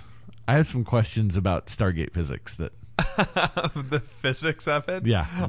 I'm not sure you should try and answer those questions. I'm not going to try and answer them. I'm just going to point them out as what I thought were logical inconsistencies, but perhaps they were explained. We'll get into it. All right, sure. The next thing I want to bring out is the old lady who plays the role of Catherine. Okay. Her name apparently is Vivica Lentford. This was the last film that she filmed before she died. Really? Yes, so apparently this was it for her, and what a swan song to go out on. Yeah, I'm with you. So I've got us cutting in next to the scene where Dr. Jackson is there explaining his theories. Yep. And everyone is laughing at him because they seem so ridiculous. And he doesn't even specifically say they're aliens. He just says, "Yeah, everything we know about it is false and it's wrong." And well, who do you think built the pyramids? One of the guys asks. And he says, "I don't know." And everyone laughs at him for that. But, lack of evidence is not an evidence of lack. It's a classic logical fallacy to fall into. Just because I can't tell you where they did come from doesn't mean that your assumption about where they came from is right. Right. Exactly. And I like everybody gets up and leaves, and I like Dr. Jackson when he says, "Is there a lunch or something that everybody?" So they, it ends, and it turns out that the Air Force is actually interested in Dr. Jackson, and he's got nothing else. He's kind of down on his luck kind of guy. And that somehow that old lady is tied into the Air Force. Uh-huh. Because you know who that old lady is, right? She's the little girl that was at the dig site. I'm just saying, it was not clear from the dig site part of the movie that the Air Force would be involved in that at all. No, I think it's just a matter of the fact that, I don't even know when they found this in Giza. 1928, I believe, is when it said on the movie. So perhaps the U.S. military, after the Germans lost the war, came in and took this thing back. All I'm saying is I thought it was an important point to call out because we don't know that when we first see her kind of wandering around the convention or whatever that is going on, symposium. It's just this old lady wandering around and poking her head in. Yeah, but she's got that chain around her neck.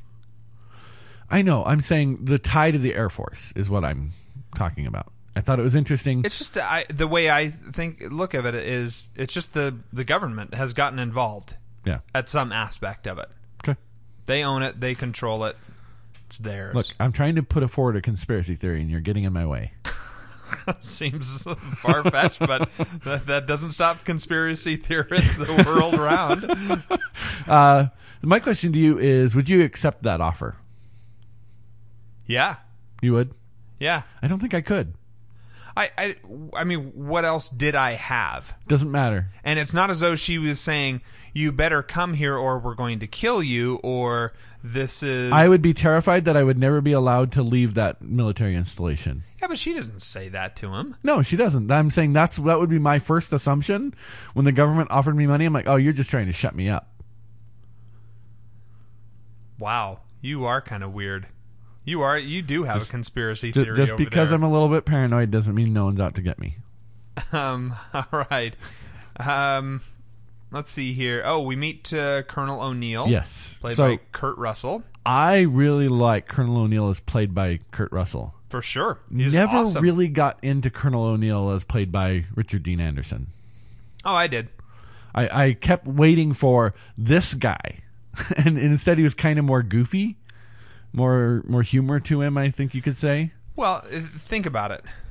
The Colonel O'Neill that we know from Stargate SG-1, as played by Richard Dean Anderson, is someone who's more whole. The Colonel O'Neill that we have that's played by Kurt Russell is broken. Yeah. And it's not until the end of the movie that he really has changed, with the relationship that he has with Skara. It's... different person. I don't blame you for not liking somebody who isn't Kurt Russell because he did an amazing job. He really did. In that movie. And one of the interesting things is when they're talking about him, the writers here say, he's really an underrated actor. I thought, is he? Who thinks that? Because they talk about how he can do so much with so little. I've always thought of him as a great actor. So do I. I mean, granted, he gets this little niche of, an action actor, although he has done other things. But I've never once thought, oh, okay, that was a terrible role that you just played. I don't know. He's ready to eat his own gun. Turns out his son accidentally shot and killed himself with Colonel O'Neill's gun. So, he's pretty messed up over that. But he is reactivated. And General West calls him back to active duty. Cut over to Cheyenne Mountain. We have... Creek Mountain. Is that what it was? Creek Mountain, Colorado. Okay, cool. And it feels so War Games, this military installation. I'm saying like the setup of all the computers and the elevator and the hallways and everything. It feels very much like we're watching the movie War Games back in what was that, 1982 or 83? Maybe they didn't say this, but maybe they borrowed that look set. and feel Yeah. For this. I mean, I don't know. I don't know either. I just thought, wow. I don't remember thinking this in 1994, but now I look at that and go, that is such old school tech that those guys are working with. Well, I mean, comparatively now. No, but like even to 1994, they're still doing toggle switches and things like that to do things.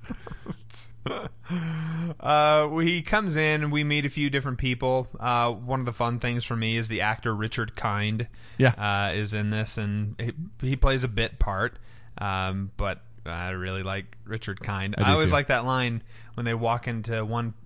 Well, it'll be later on, but it says "monitors up." Like that line, I don't know why. I've always got stuck in my head. Yeah. Anyway, so the cornerstone, the cover stones need translating. Dr. Jackson comes in and he's like, "Oh, what's this stuff here? No, this is all wrong." Talks about It's not Door to Heaven. It's Stargate. A Stargate. And so he begins that process of translating it. And kind of showing up Richard Kind's character. Yeah. Yeah. My question is, and this is one of the problems that I have with the movie. I get that this is a military thing, but why tell him so little? Yeah. Why in the world wouldn't you want to give him as much information as you possibly could? And then let him solve it, and then kill him. Yeah, the only explanation I can come up with is... Bureaucracy. Sure, let's go with that. Why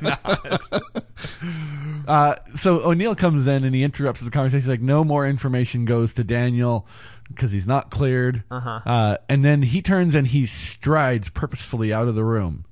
And he gets quite a ways down the hall when we see the old lady kind of still hanging back, and she says, "I'm going to go find out what's going on here."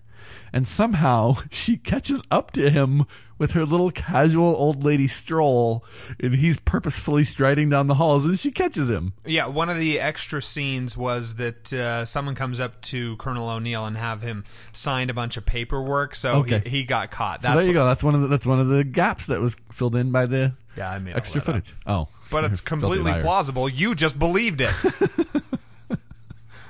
Okay.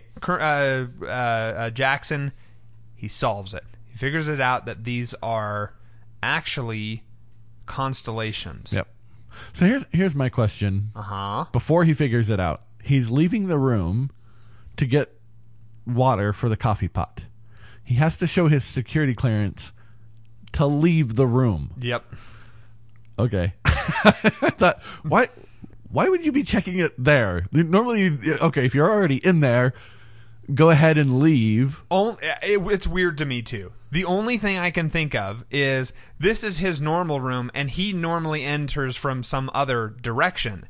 And he has to come over here just to get a pot of coffee. So it's a different door that he's exiting out of. I'm with you, though. It kind of doesn't really make sense at all. Okay. All right. So I have a problem with constellations. Can't see him? Well, yes, there's that. It just sort of seems like, oh, okay, what's that thing up there? You know, it is, I don't want to say arbitrary, but one particular culture says, hey, these are our constellations because we can see them from where we are at. Mm-hmm. So the constellations that are on this would have been from where exactly? I mean, granted, we see Orion, which is a pretty big one and is probably fairly recognizable, I guess. But where are the rest of those constellations coming from? Like, that part to me just kind of doesn't really fit. Well, so they show us Orion, and we know that from a longitudinal standpoint that Orion looks like Orion in Greece, which means it probably looks like Orion in Africa, which is, Egypt, which is where I assume the cover stone was made.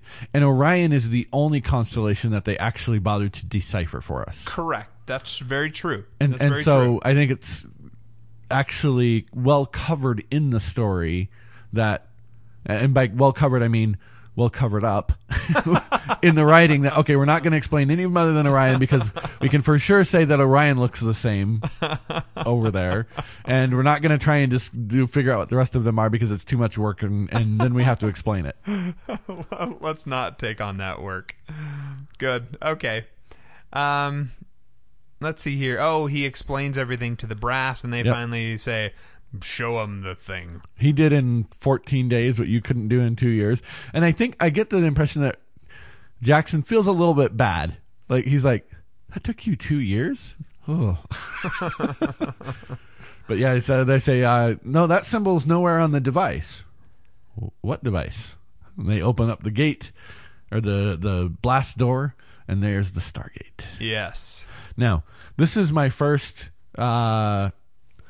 confusion about the mechanics of Stargates, the physical mechanics of Stargates. Okay. I don't understand locking the chevron in. What are they actually doing when they say the first chevron locked?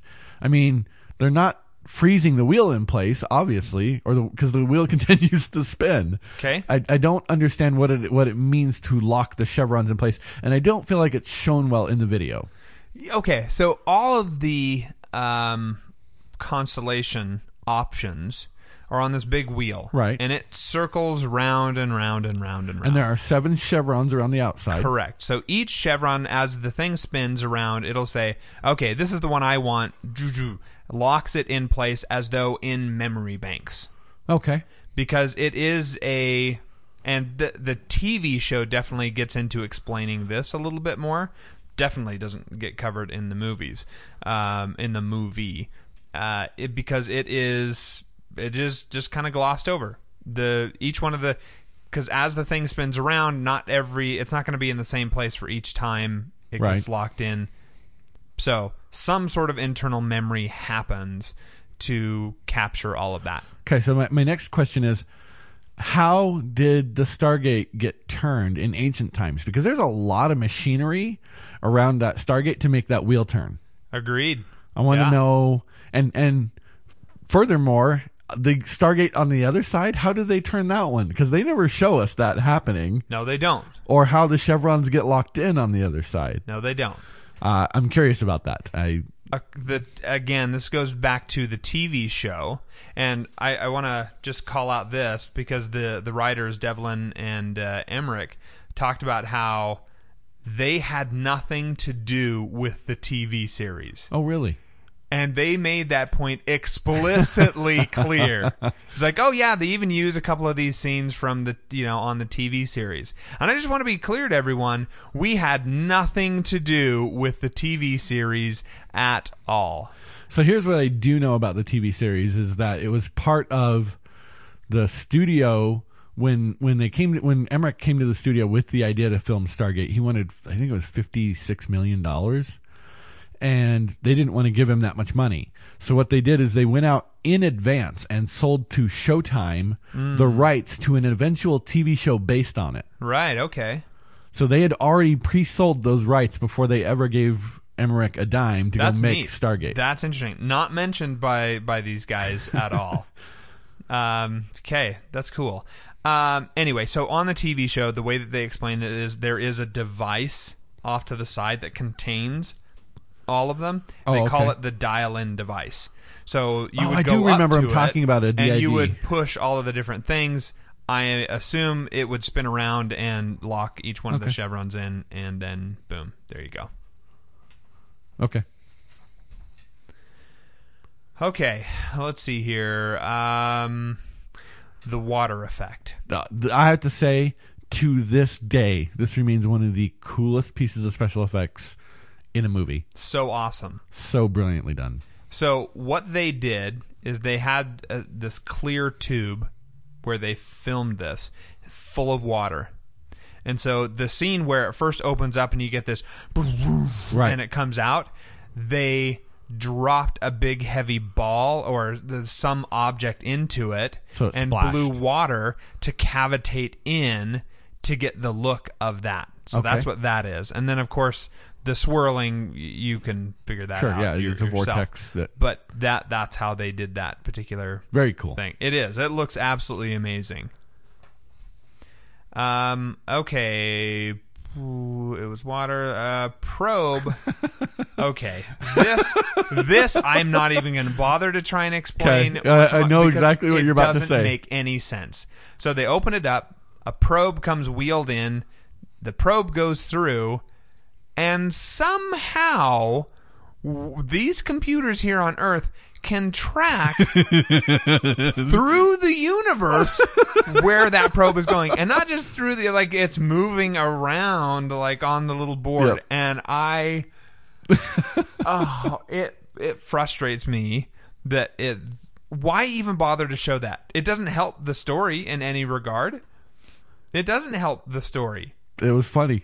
They travel to some other location, and the probe can send back telemetry and data via that Stargate. That part, it makes sense. I'm good with that. But the fact that they can track this thing. Another part of this scene that really made me laugh was when, after the probe has first been sent through, Richard Kind says, I wrote it down somewhere on here, record all the information from the probe. Is that really something somebody needed to be told? Oh, you're right. Like, well, why didn't I think of that? We should have been recording the whole time. Well, to be fair, as a project manager, you assume that your developers are doing certain things. It just makes sense. Nice. Sometimes you just got to go around and say, "Hey, are you recording this stuff?" Good pivot. Yeah, thanks. Okay, so I have an extra scene that comes up after this. And it is Colonel O'Neill coming into a special secure room and looking at those warriors that had been found underneath the cover stone. Really? Yep. And then General West comes in and follows him, and they have a very brief scene where they talk about nothing really.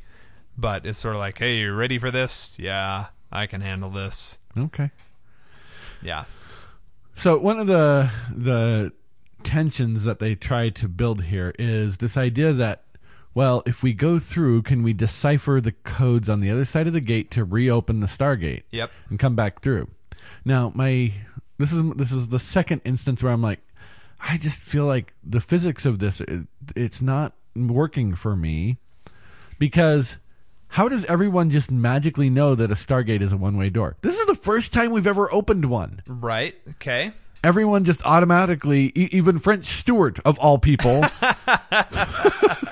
knows that this is a one-way process. And I don't understand how they all know suddenly so much about the workings of Stargates. Yeah, I don't know either. I think the idea is, okay, we went through, we took some pictures, and we can see that there is a Stargate on the other side that has markings on it just like ours. So the extrapolation of, oh, it must function just like ours, See, that part of it makes sense to me. All of that makes sense to me. But I would assume, in fact, it still makes more sense to me that a Stargate is more like a telephone than some kind of magic one-way portal. Where a telephone, no matter who picks it up and dials, when the person answers at the other end, it is now a two-way stream of communication. And there's no reason to believe from the information we have thus far that they couldn't just say, okay, meet back at the Stargate in 3 days and we'll open it up from this side and you guys can come on back through. Now, I'm not trying to pick this movie to death, but I just feel like I would have liked to have seen the writers have them try that and go, oh shoot, we can't get back through. No, we have to decode. That to me would have been a more interesting and more world consistent way of introducing maybe that problem. as a device that might make help that particular plot point a little bit more, but I don't know. Here's the thing. I don't care. Okay. And it's not in a way of I'm with you. It's not something I care about either, other than the fact that I was sitting down to watch this for the podcast, and it made me think about things that before I just kind of said, you know what? I am so entertained, I'm not going to pick this movie apart. Yeah, I just go along for the ride. That makes complete sense. So they're all packing, getting ready for this mission to go through the other side of the Stargate, and we see that Daniel Jackson is packing Fifth Avenue bars. Yeah. I don't know why. That is one of the most terrible candy bars in existence. What, did we actually see him packing them? Yes. He has like 3 of them, and he's rolling them up in his clothes that he's putting in his bag that he's stuffing. Oh, I missed that completely. Yeah, it's total hero shot of the Fifth Avenue candy bars. Well, when you've got Fifth Avenue candy bar money coming at you, you got to make sure that it gets a prominent place. I think you're thinking of $100,000. No, I just meant they were paying to advertise. Yes, and get clearly their they name were. in there. I just thought, well, couldn't they have gotten like Butterfinger or a candy bar people actually enjoy? Like Necco wafers. All right, so they go through. Okay, so now's my third technical question about the Stargate. What determines how long a Stargate stays open? Yeah. It seems to be based on the speed of plot. Yes, it absolutely is. And that was one of the things that the writers called out. Oh, really? They said, when we filmed this, like the very first time it goes through, it's short. And it's, it doesn't hang out for very long. But when the actors are going through, suddenly it became longer. And the reason is because we felt that it was important that the actors needed to act with this Sure, thing. they needed to react to it. And so they said, I want you guys to go up there, and you are going to be I just want you to do whatever your character would do for the first time you're going through this. I don't want to tell you how your character acts. And so that's why you get people who do different things, like Colonel O'Neill grits his teeth. The true through. warrior just goes right on through. And Dr. Jackson, he's just sort of like experimenting. Yeah, playing with this. it. It's like, this is neat. This is interesting. So that scene right there, every time, fills me with a deep jealousy that I can't be Dr. Jackson in that moment. I would just give almost anything to have that experience of standing in front of that Stargate and putting my face into it just barely. Oh, so cool. Yeah, and when he comes through and you see that the picture of his face coming through, it's really, I think, quintessential moments. So they come through, they're inside this structure. They end up coming outside of that structure. Interesting thing that I learned from the commentary is that building, that structure, 100% real. And it was like that wasn't CGI'd? That was not. The pyramid behind it was. Okay. But that structure was completely 100% real. It was like 7 stories tall, they said. Wow. It was really, really big. We skipped over 2 things that I wanted to cover here. The first is the actual Stargate travel itself. Okay. Which to me, again, still ranks as one of the coolest things. I remember sitting in the movie theater, and when that screen goes black and the white things start to filter in, the needles, so cool. Still just kind of gives me chills down my back when I watch that scene. Yep. The writers talked about how that is a moment that when that first was shown, everyone was like, whoa, this is totally awesome. Which is why at the end of the film, they show it again because they want to show off this really cool thing to everybody. Plus, he spent all that money. Why not use it more than once? But and then the second thing I wanted to mention is just when Jackson comes through and he kind of stumbles and he's down on the ground. He's obviously, this is a physically demanding event that just happened to them. And was it Sergeant Black? The black guy comes over and he says, "It's okay, Dr. Jackson, just work through it. Nobody's laughing at you." To point out, all the other soldiers also had trouble getting through this event. Nobody's laughing at you? Yeah, that's what he says. I remember him saying it wears off pretty quick. Huh, I totally heard nobody's laughing at you. In fact, I rewound it and listened to it a second time. Fortunately, my DVD doesn't have subtitles, so. That's funny that we get 2 different things there. Very different. Like I don't even see how one could sound like the other one. Okay. All of the soldiers are acting like jerks to Dr. Jackson. Did you notice the one guy has an early model of a tricorder? Yeah. He's got this thing strapped to his chest. I was like, that is totally a tricorder. Yeah, matter of fact, he uses it later on down at the mine. Yeah. I noticed that as well. Here's the thing. Jackson never said, "Oh, I know everything here." It's just he said, "I can get us back. I can." Right. but he has to have the information there, and he's saying, look, that information isn't here, and everyone gets pissy at him. I don't feel like this is Jackson's fault. To be fair, I feel like he overstated his capabilities a little bit. He made that assumption that the cartouche would be right there somewhere. And he didn't say that, though. He did. He said, I assumed it would just be right here. He actually says that as a line. And the one, I think it's Kowalski who said, you just assumed. You put all of our lives at risk, and you didn't tell anyone that you were going to have to find this cartouche. Like, I get that there probably should have been some people involved in the project who should have been able to put two and two together and say, now, wait a minute, Dr. Jackson, how are you going to know what the 7 symbols are when you get to the other end? But the military guys are not the ones who should have thought of that, and their surprise at that, I think, is totally genuine and believable. Okay.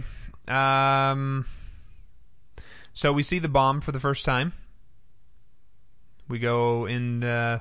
and yep. Colonel O'Neill's putting it together, and I get why you send a nuke through, I mean, paranoia, am I right? But why start assembling it right now? That seems a little premature. It does. It does seem a little bit weird to me as well. Jackson's double take when he sees the pyramid is fantastic. He did, because O'Neill turns around and sees it and is just kind of like, whoa, what? And Jackson turns around and, what the? I was not expecting that one. Plus, I loved the 3 moons in the sky. Very cool. Yep.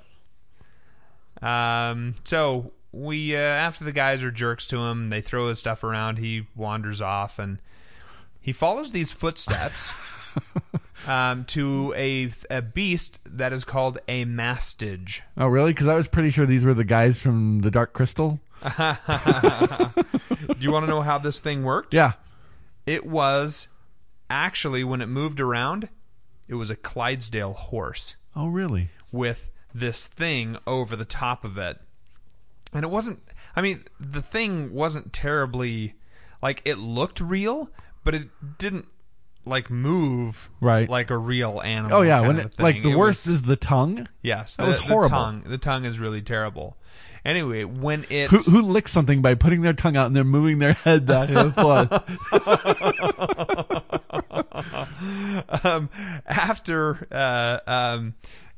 So when it runs and, Colonel Dr.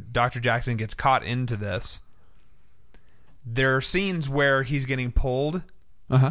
Some scenes are of a stuntman and the Clydesdale pulling a real actor. Okay.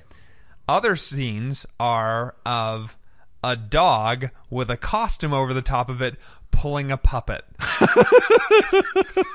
And so all of the different scenes, they were like, if it looks far away, it's the dog and the puppet. If it's like right up close, it's the horse and the actor. That actually kind of explains something, because I thought, boy, that thing got really far away really fast. And it's just because it's smaller. Okay, moving on. Okay, we eventually come to the mining pit. Interesting aside from the guys, there were in that scene 1,800 extras. Wow. And 2,000 stick figures inside that quarry. That's crazy. To help out on those shots. And now it would all be Weta.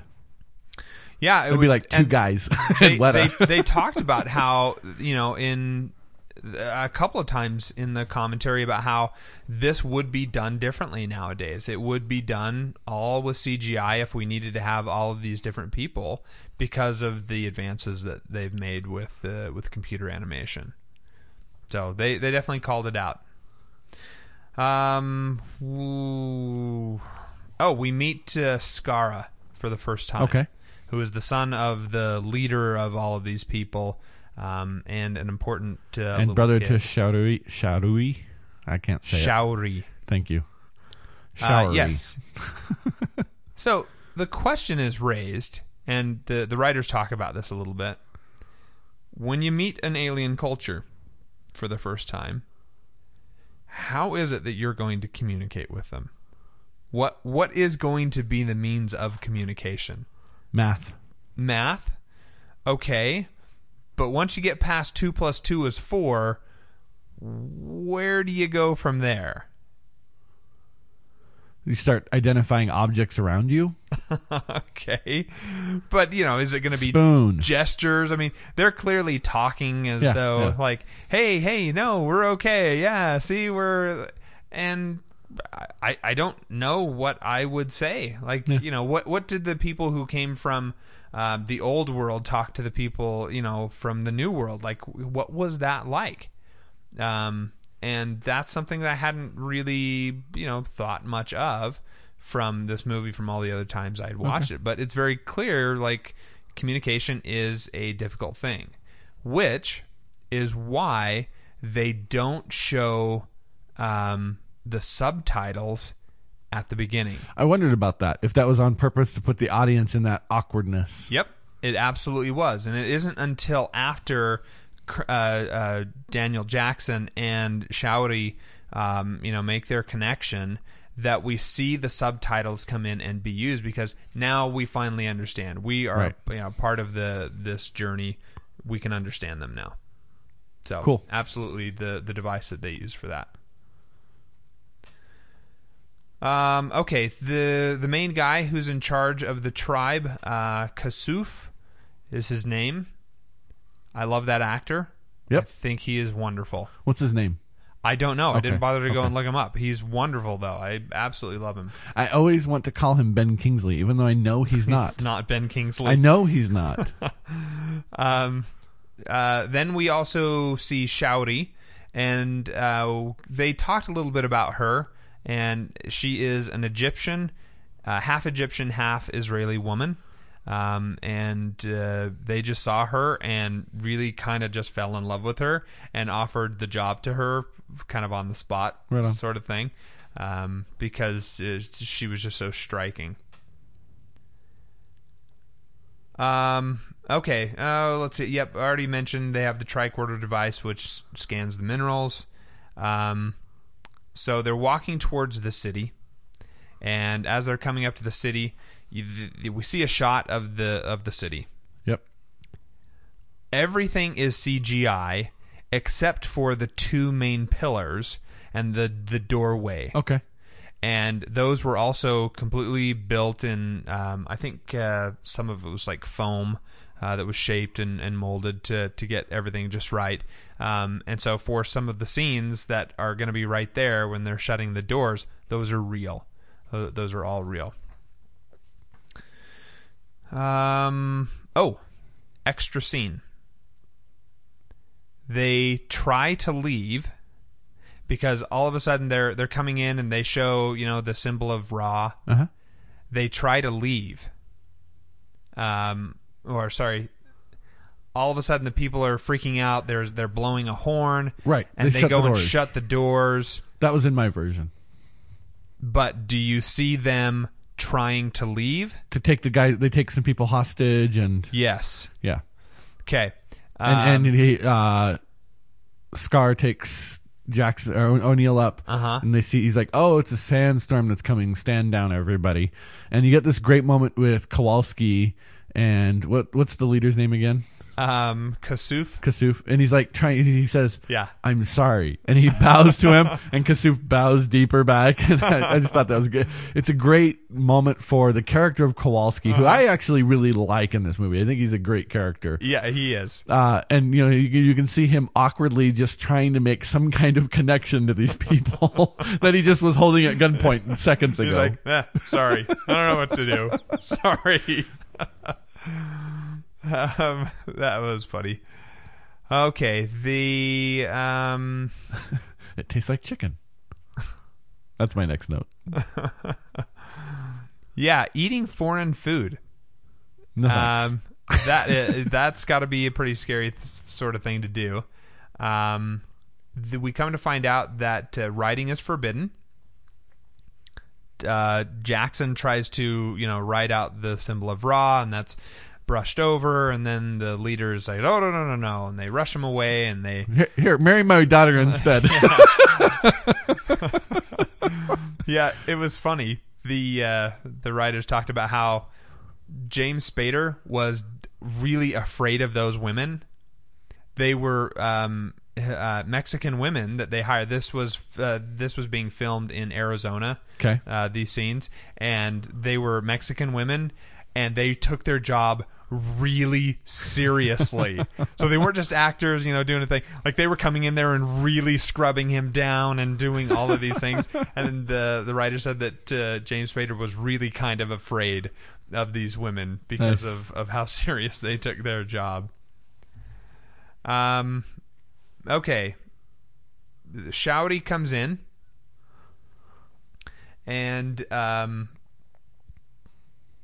we find out later that he's just married her as part of their custom. But he tries to start to talk to her and communicate with her, and he tries to, draw some things out, and she is like, no, don't do this. And she corrects things, though. Yeah. She draws out very bold. Yeah, draws out a different thing, and then she draws the symbol for Earth. And Jackson's like, where have you seen this before? And show me. And they're gonna go off and find some things. In the meantime, a spaceship lands on the pyramid. You're skipping over a French Stewart scene. Okay, go ahead. They're in the sandstorm. Because the base camp is out in the exposed to the sandstorm. They all head into the structure, and they're all down there in the structure. And French Stewart's character says, "Man, I was stationed in the Middle East, and I never saw anything like this." It's like, well, yes, clearly an alien planet and the Middle East are pretty much exactly the same thing. I'm glad you felt you could point that out to all of us. Yeah. Sorry, I hate French Stewart as an actor. I really do. I don't know how that man keeps getting his job. I don't even know. What is he doing right now? I don't know. But he was on Third Rock for a long time. Well, yeah, he was one of the main characters. Yeah. Terrible man. Okay, so they use a device in here, and they actually talked about this, of when they are attacking the soldiers. And you don't ever see them. Oh, okay. You see shadows of them. And they talk about how things are actually scarier when you can't see them, when you don't know what's coming. You're not sure how to deal with a thing because you don't know what's around the corner. Right. But the real reason why they did it as a POV shot was because they realized once they got these guys into their getup, it was really awkward for them to have to move around in.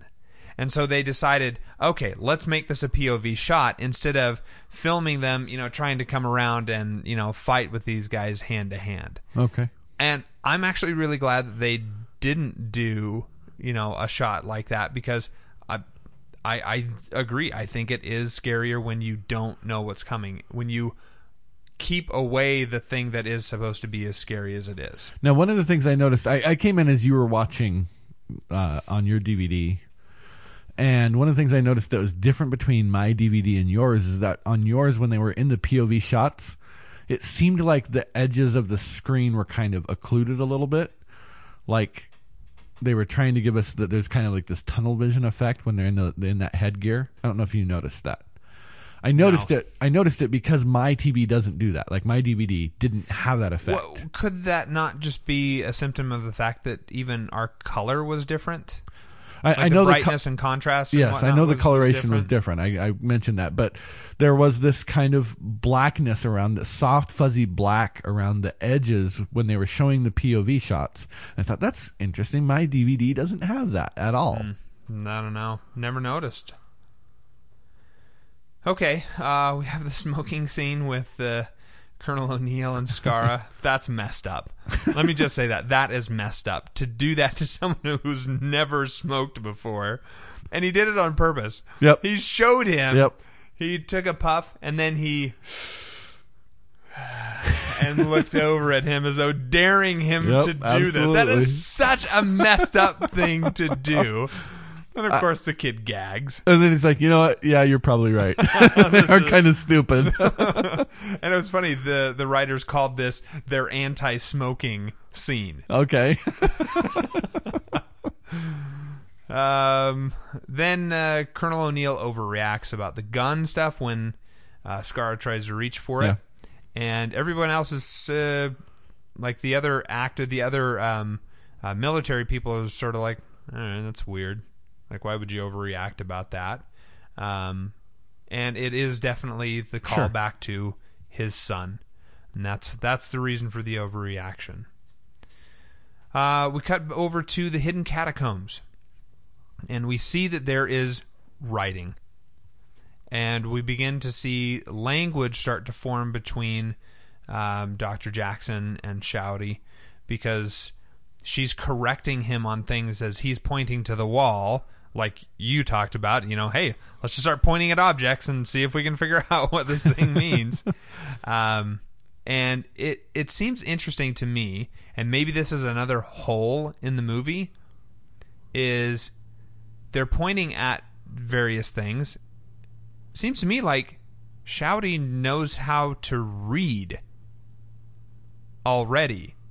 And if reading and writing are outlawed, how is it that she has learned to read? Well, I think you're right. I think we do have clear evidence that she knows how to read, but it's done in these secret catacombs. So clearly it's something that they were going to follow the public stricture against reading and writing, because he had that Ra necklace on. They thought he was there representing Ra. And so they're like, oh, you're here representing Ra. We need to follow the law that Ra gave us that we not learn to read and write. But secretly, all of them know how to read and write. That's been my interpretation all along. No way. No way. Because if you look at those catacombs, they were a shamble. They weren't well kept together. It didn't look like anyone had been going in there. I interpret that differently. Let's see here. So I could never really understand the pyramid and the ship that lands on top of the pyramid. Uh-huh. Basically, the pyramids are a landing pad for the ship. Yep. And the ship is just the outer shell. Yep. There's nothing in the middle of the ship. Not as far as I know. Okay. That's, I mean, it wouldn't make sense otherwise. Well, physiologically, it wouldn't make sense. I agree. It wouldn't make sense, but it doesn't make sense that the pyramid is a landing pad either. So,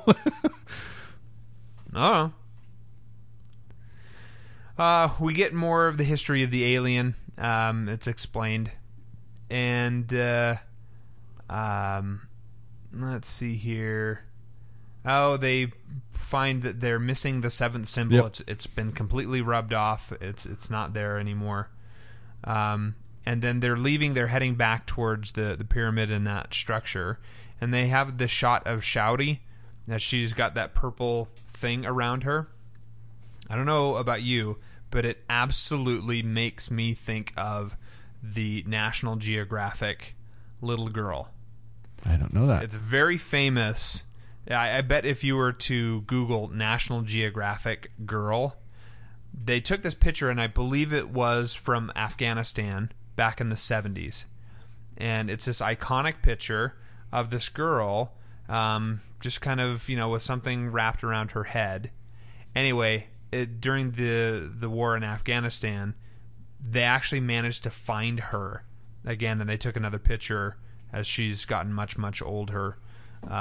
Anyway, it's every time I look at that, I think, wow, that is, the connection is so incredibly strong. I have seen that picture before. Yeah. I can see that. I also think of the Aiel from Wheel of Time. The Aiel? Yeah. Because of how she looks? She's got the shufa around her head. That's what I imagine the Aiel shufa looks like. Oh, yeah. The way I imagine that is it actually more covered up their face, though. I can see why you would, but for me, I think I was reading book 3 of The Wheel of Time when this movie came out. Okay. And so, there was a lot of concurrency going on, and so I was like, oh, I just kind of blended those two visual images in my mind for many years. Let's see here. Apparently there are transporter issues. And enter Ra. So they do have they at this point somewhere they use the teleportation device. And the note I made is, I mean, sure, if you have Stargate technology, why develop stair technology? Just teleport everywhere. Yeah, good point.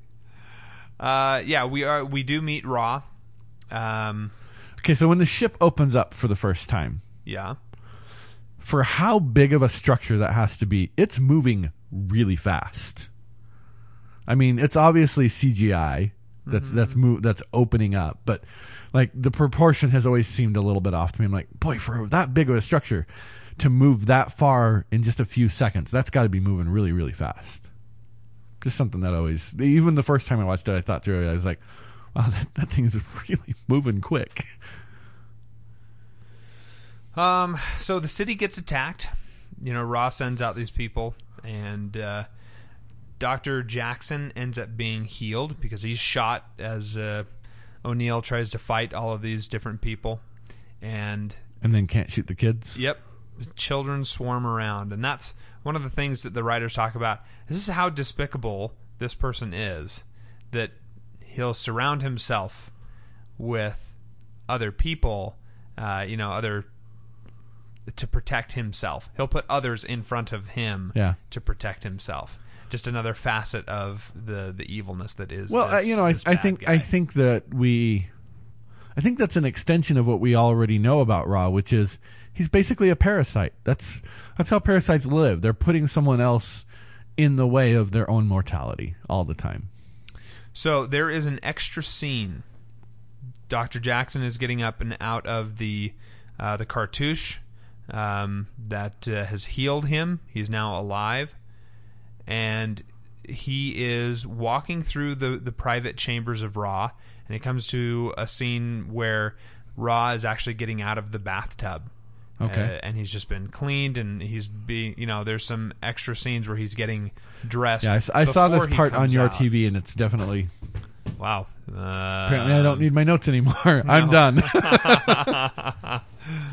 Yeah, and that was definitely a new scene for me as well. He then explains that he's planning to send the bomb through with some of the mineral, and it's going to enhance the explosive nature of the bomb, which realistically it's just going to blow up a mountain, and that'll be, bad. Well, I don't know. We don't know how big that bomb is. And doesn't he say it's like 1,000 or 100 times stronger? I think 100 times. So let's just think here. I mean, how big of a bomb would it have to be before making it 100 times stronger would be pretty devastating to life on Earth?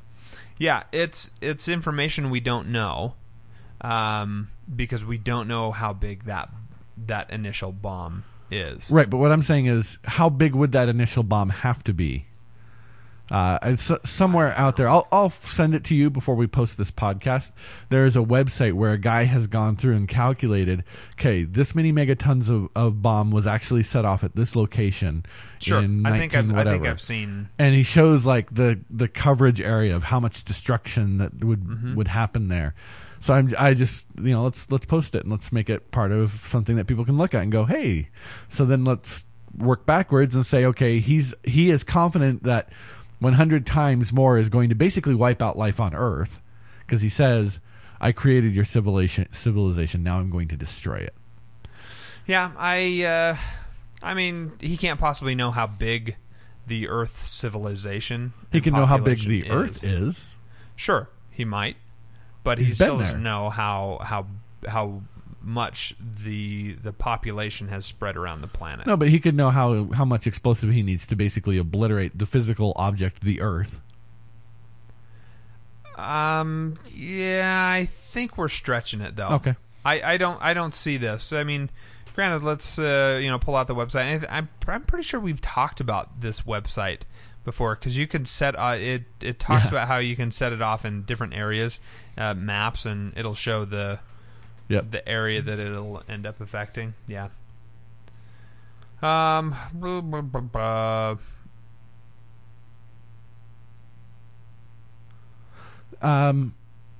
Ra, as a being, maybe this is just me, but I would say she's very androgynous. Neither particularly masculine nor particularly feminine in physical appearance. Part of me thinks that that's just that actor. I know, but I'm saying I wonder if that was... They didn't comment on that at all as far as... Okay. I'd wondered if that was done on purpose. Like they picked this guy because he is so androgynous looking. They didn't mention anything. Okay. It's possible still, though. Okay. The execution of friends. Ra is saying, hey, you're either going to kill these people or I'm going to wipe out this entire civilization. You know, kill your friends or I kill all of the rest of these things here. Which I don't think you should ever trust or believe what the evil villain is telling you. He's always going to be lying to you. But Dr. Jackson Dr. Jackson is going to have to make this decision. What's he going to do? Thankfully, Skara comes along, you know, shines a light at him, indicating, you know, hey, we're here to help, or, you know, something. And they manage to make their escape. And one of the deleted scenes shows that O'Neill and Jackson get onto one of those beasts, the Mastage, and they ride off, but they ride off in this weird direction, and they get caught in a sandstorm. Okay. And they almost die, but the shepherd boys, which the riders, that's what they call those kids, actually go through and, you know, try and find them. And they, you know, they hear the sound of the animal, and so they follow it because the animal likes or has this connection with Dr. Jackson that it sticks around, and that they save their lives. And they then make their way to that cave that that the normal movie just shows, where they're all together. One of the things I thought was weird about that scene is how the boys shoot straight up in the air. They don't shoot at anything. First of all, wow, they sure figured out guns pretty handily. Nobody accidentally got shot in the process of figuring out how those things work. But they don't shoot at anything. They're just shooting up in the air. Just according to the writers, it's the goodness of what these little boys are. These teenagers. I see. They don't want to hurt anything. They don't want to shoot at or potentially endanger anybody else. But Ra's right there. I don't disagree. I really don't. Yeah. Okay. Let's see here.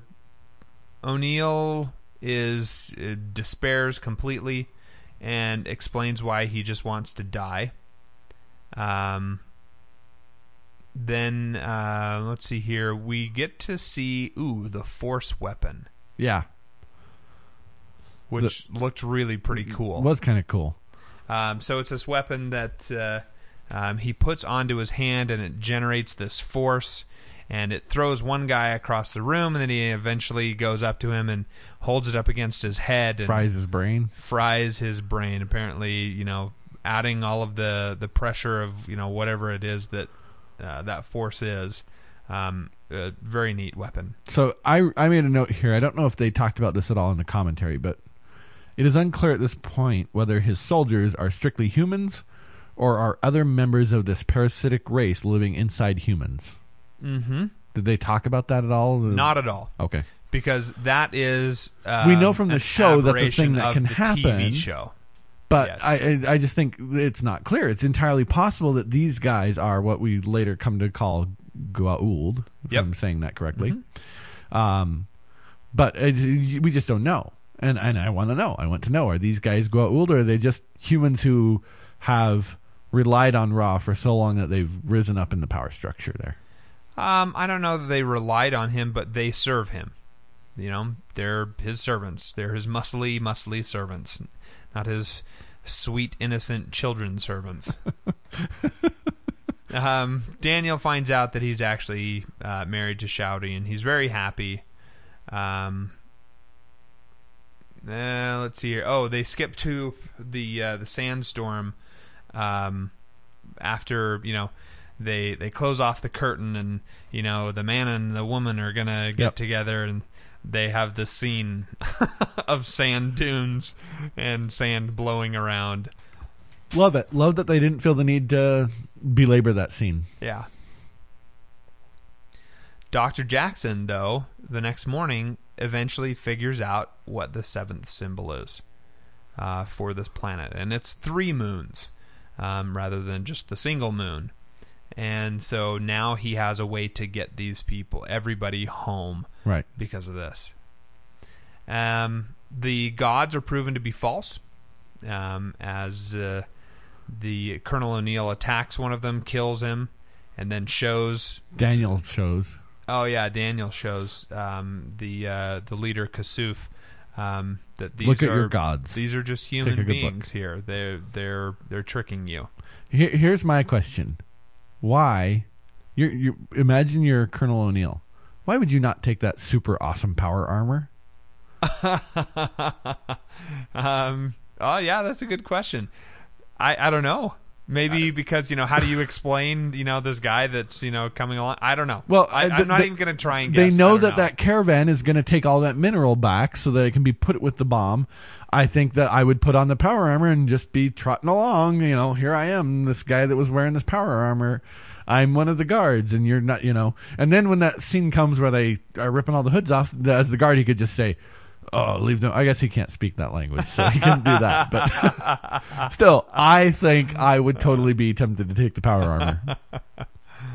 How would you react, though, as, this person who's believed in, this deity or the this powerful thing, their God. It is their God. And all of a sudden, these newcomers come along and, rip away the sheeting and say, "No, look. They're normal. They're just like you and I are." How would you react?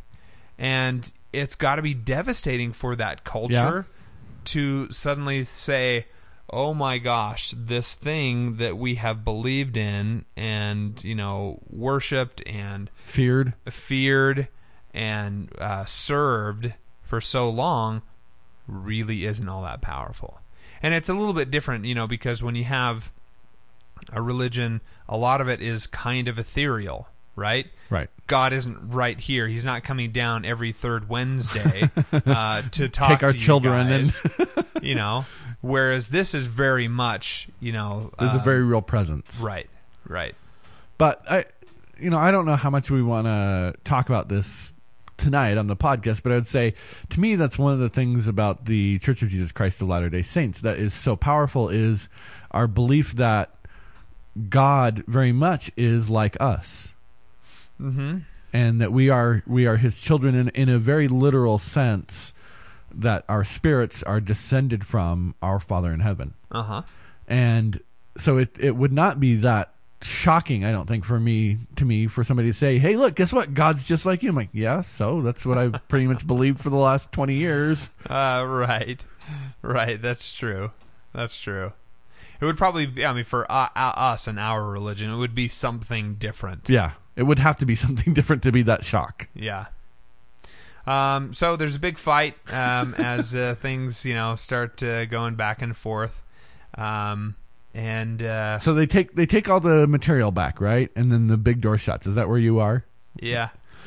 The big door shuts and fighters are launched from the spaceship.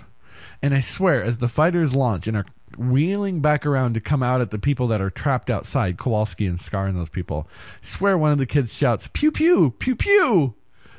I don't know what he's really saying, but it totally sounds like he's saying pew, pew, pew. No, I know what, I think I know what you're talking about. It's Mew. Oh, okay. Yes. Gosh, that would be so terrible if the real line was pew pew. Oh, that would be terrible. I enjoyed it. Let's see here. Oh, Showery is shot, and Dr. Jackson wants to save her. And so he's going to take her up to the pyramid. O'Neill and the warrior, they fight. And, kind of going... As a matter of fact, that's got to be kind of tough is, Dr. Jackson beams up, and the thing that beams down all of a sudden is right there in front of your face, and it's like, oh crap, I've got to now fight this guy. And in fact, he had his back turned because Dr. Jackson's like, I'll be back in a minute, and he's looking back at the bomb, going, I don't know if you've got a minute, dude. So he puts her through everything. Showery lives, and then there's a final conflict between Ra and Dr. Jackson. Yeah, and it is. I really like the back and forth between these two guys in all of the scenes. I thought that it was the dynamic between them. Yes, yeah, I'm with you. Was very, very well done. Okay, so O'Neill finally beats the guy, and you get the one real big gory scene in the movie. Yes, and you actually see the head, the severed head, and I assume that's anatomically correct according to how a head would look, the neck that's exposed. But the thing that I hate so much is that line. As he slams his hand down, he says, "Give my regards to King Tut, asshole." Oh, okay. Which is a stupid line. It is so dumb. Okay. And the writers are like, yeah, sorry about that, everyone. That's kind of what you did back then. Yeah. Sorry, everyone. It's like yippee-ki-yay. You got to have that moment of defiance. Anyway, the bomb is still ticking, and I've got an idea. the bomb is sent up, and so actually, before the bomb is sent up, all the other civilians or the other humans revolt. They rise up. They do, and Ra basically just says, "You know what? Screw it. I'm just abandoning the whole thing all over again." It made me wonder, how important is this world really? Are there other worlds where that mineral is made? Because that is the argument that's made at the beginning is, oh, this is the stuff that the Stargates are made out of. If this is really such a rare mineral, he's got to plan on coming back at some point and reclaiming this place because his whole technology is based on it. Yep, agreed. So Ra's destroyed, and nuclear waste is going to fall all over everyone Nope. for the next. It's not, because for some reason everything's incinerated, completely not destroyed. Not that, but the shockwave moves in a 2-dimensional plane. Yeah, that's true. yeah, I noticed that as well. But it's unclear to me why, in the last few seconds of Ra's life, we can see the alien through the human skin. It is not the alien coming through, but it's the alien that we're seeing. I mean, that's the real creature that controls. Right. I get that. I don't know why it like the face starts to shine blue and we can see through the human skin into the alien underneath. I don't know. It's weird. It's just a call back to the fact that this is not another human being. That's I guess maybe because alien. then it makes the act a little more impersonal. We've othered Ra definitively right before we blow him up. Yeah, I don't know. Maybe. So Dr. Jackson is going to stay? Yep. Originally it was going to be O'Neill that stayed and blow up the Stargate, but now it's Dr. Jackson who's going to stay behind. And O'Neill and Jackson have, they're friends now. And, there's a connection between the two of them. Anyway, that's the end of the movie. Goes, zooms out to the Stargate wormhole, and the movie ends. And they very specifically put up the title, The End, because they said, we just felt like it really needed to be the end. It's all over. But part of me, now that I know this little bit more about the Showtime thing, it kind of seems to me like they were thumbing their noses at the well, studio. maybe they became aware of what the studio had done, and so they were just trying to say, oh, screw you. Yep. The end. This is it. No more. This can't be any more. Anyway. So that is end of movie. Okay. We have listener comments? Yeah. We had several people write in, and some left a comment about the movies, some didn't. We'll go to Brainy first. He says, "Now that's what I call a 90s flat top Kurt Russell. This movie, I think, kind of holds up. And the franchise it launched is some of the best sci-fi TV. I also love how the work of Von Dyken was a plot point. Those crazy Egyptians really did have a weird and wacky sense of star alignment. This movie paved the way for journalists like Graham Hancock to propose ancient alien ideas without getting laughed out of the room like a shaggy James Spader. Although Hancock still got banned from TED Talks. Overall, a great movie that I loved as a kid and still do. 8. Later, dudes. What's top 5 next time? Yay for everyone. Ambassador Brainy Snarf. I don't know what top 5 is. Stop asking me. He makes a comment. I think this kind of holds up. Do you agree with that? I do. So far. It's been 20 years. Yeah, it really kind of has, hasn't it? Yeah. Boy, they should do a reunion. I think for the fact that it has been 20 years, it held up pretty well for me. Okay. Yeah, I'm with you. I think it's absolutely fantastic. Let's see here. Let's go to Bob. Get out of the way.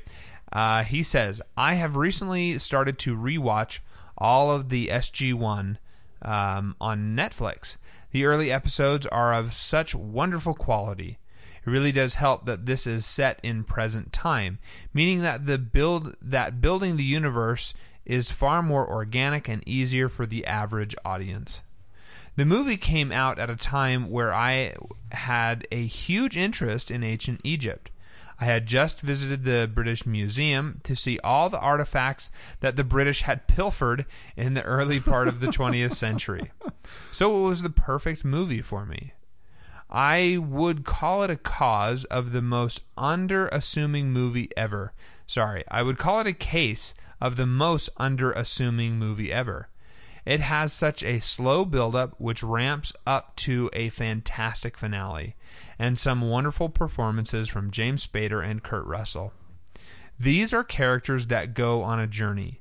They aren't the same people at the end as they were at the beginning, as well as figuratively through the Stargate.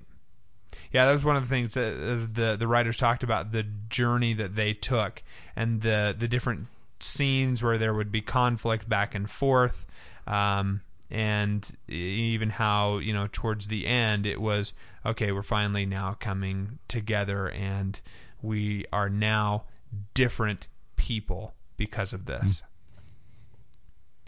The DVD has a director's cut, and adult novelization brings in a lot of wider character development, which I think would have made it a poorer movie. It makes it too long as it doesn't have the zip of theatrical cut. A standout part of this movie is the score by David Arnold. He also scored Independence Day, Godzilla for Devlin and Emmerich, and more laterally has composed music for the Bond films and the BBC Sherlock series. Really? I believe that a sequel is in the works, which I hope doesn't go ahead. Yeah. The series really broadened this universe that I really don't know where they could go. I give this movie a 9 for action, entertainment, and music. All the best, Bob. Yeah, I really, really hope that they don't end up making... I just want them to leave this alone. Yeah. This is a phenomenal film. It definitely holds up, and... You're not going to make it better. And even, combining it with what happened with the rest of the Stargate universe, all 10 seasons of Stargate SG-1, all 4 seasons of Stargate Atlantis, and then they had Stargate Universe or University or something like that. Stargate University. I can't remember what it was. Universe. And I think there was even a cartoon at some point that was a Stargate. No, really? As well. I think there was. That's a terrible idea. So I want them to just leave it alone. Yeah. It's great. I actually that has been the core of my reluctance all these years to get into Stargate SG-1 is I love this movie so much, and I worry what a 10-season TV show is going to do to the core of the show that I have so much love for. I love SG-1. Unabashedly, I thought it was fantastic, but it didn't stay with Showtime. I think it eventually ended up on Sci-Fi. Yeah. Which, but back then it wasn't as bad. Story it wasn't was Sharknado. Important. Okay, let's go to listener M. He says, I am very interested to hear your movie discussion this week. It will be an interesting departure from your other movie podcast, where instead of talking about fiction movies, you are going to talk about a non-fiction documentary. Oh my gosh. Oh my Listener gosh. M, you're awesome. It will be interesting to hear what the intern discovered about the Stargate in his fact-finding prep work. I think it is great. I think it is great that benign aliens visit our planet to help us humans along in our quest for intelligence and progress. Television 8, Sci-Fi 8, Religion 7. Well, here's hoping you can all get back to regularly recording again. Later, M. P.S. Have you thought about watching Steven Spielberg's Taken? I don't think I know enough about that one, so Okay. I don't know. I don't think that lasted very long. I don't know. I have it on my computer. I watched the first episode. I didn't finish it. Yeah, not sure at all. Yeah, so for you, it's clearly a winner of a movie, right? Absolutely. Yep. I gave it a 9. Okay. I love it. I don't think I'm going to bother to give it a rating. It just is spectacular, and I love it. It's too good to be rated. Yes. That's what Pete said. Not really sure what we're going to do next. I don't know if we're going to try and squeeze in a poetry podcast, but I think I'd like to. I wouldn't mind doing another movie podcast, but we are jumping into Breaking Bad, so do whatever you need to get involved with that. I had an alternate proposal. I'm not saying I don't want to do a poetry podcast, because I'm always up for a poetry podcast. Sure. But I thought I was watching Ethics in America the other day, which I know you've enjoyed as much as I have. And I thought it might be kind of interesting to do an episode of Ethics in America with Trek West 5, where you're the moderator, and let's get a couple people on here and oh my god, that seems like way too much work. Just use the questions that just take an episode of Ethics in America and let's have the same conversation. Oh man. I'm just thinking of the logistics of having to watch something, get all of the questions down. If I wrote down all the questions for you and I arranged for all the panelists to be here, all I need you to do is read the questions. What do you even need me for anymore? That's all I need you for. I'm just a voice. But you're such a sultry voice. Yes. Okay, let's call it quits, and hopefully we'll get this podcast, put out there sometime. I'll say I'm sorry, she'll say it's not your fault, or is it? She'll eye me suspiciously. Well, that brings us to the end of another podcast. We hope that you've been inspired to take a deeper look at your entertainment choices and discuss it with friends, family, or just a couple of complete strangers you only know from the internet. As always, we invite your comments to our email at trekwest5@thehomestarmy.com. You can tweet Pete at trekwest5, or you can call and leave us a voicemail at 801-508-4242. It's gonna be the future soon. I've never seen it quite so clear. When my heart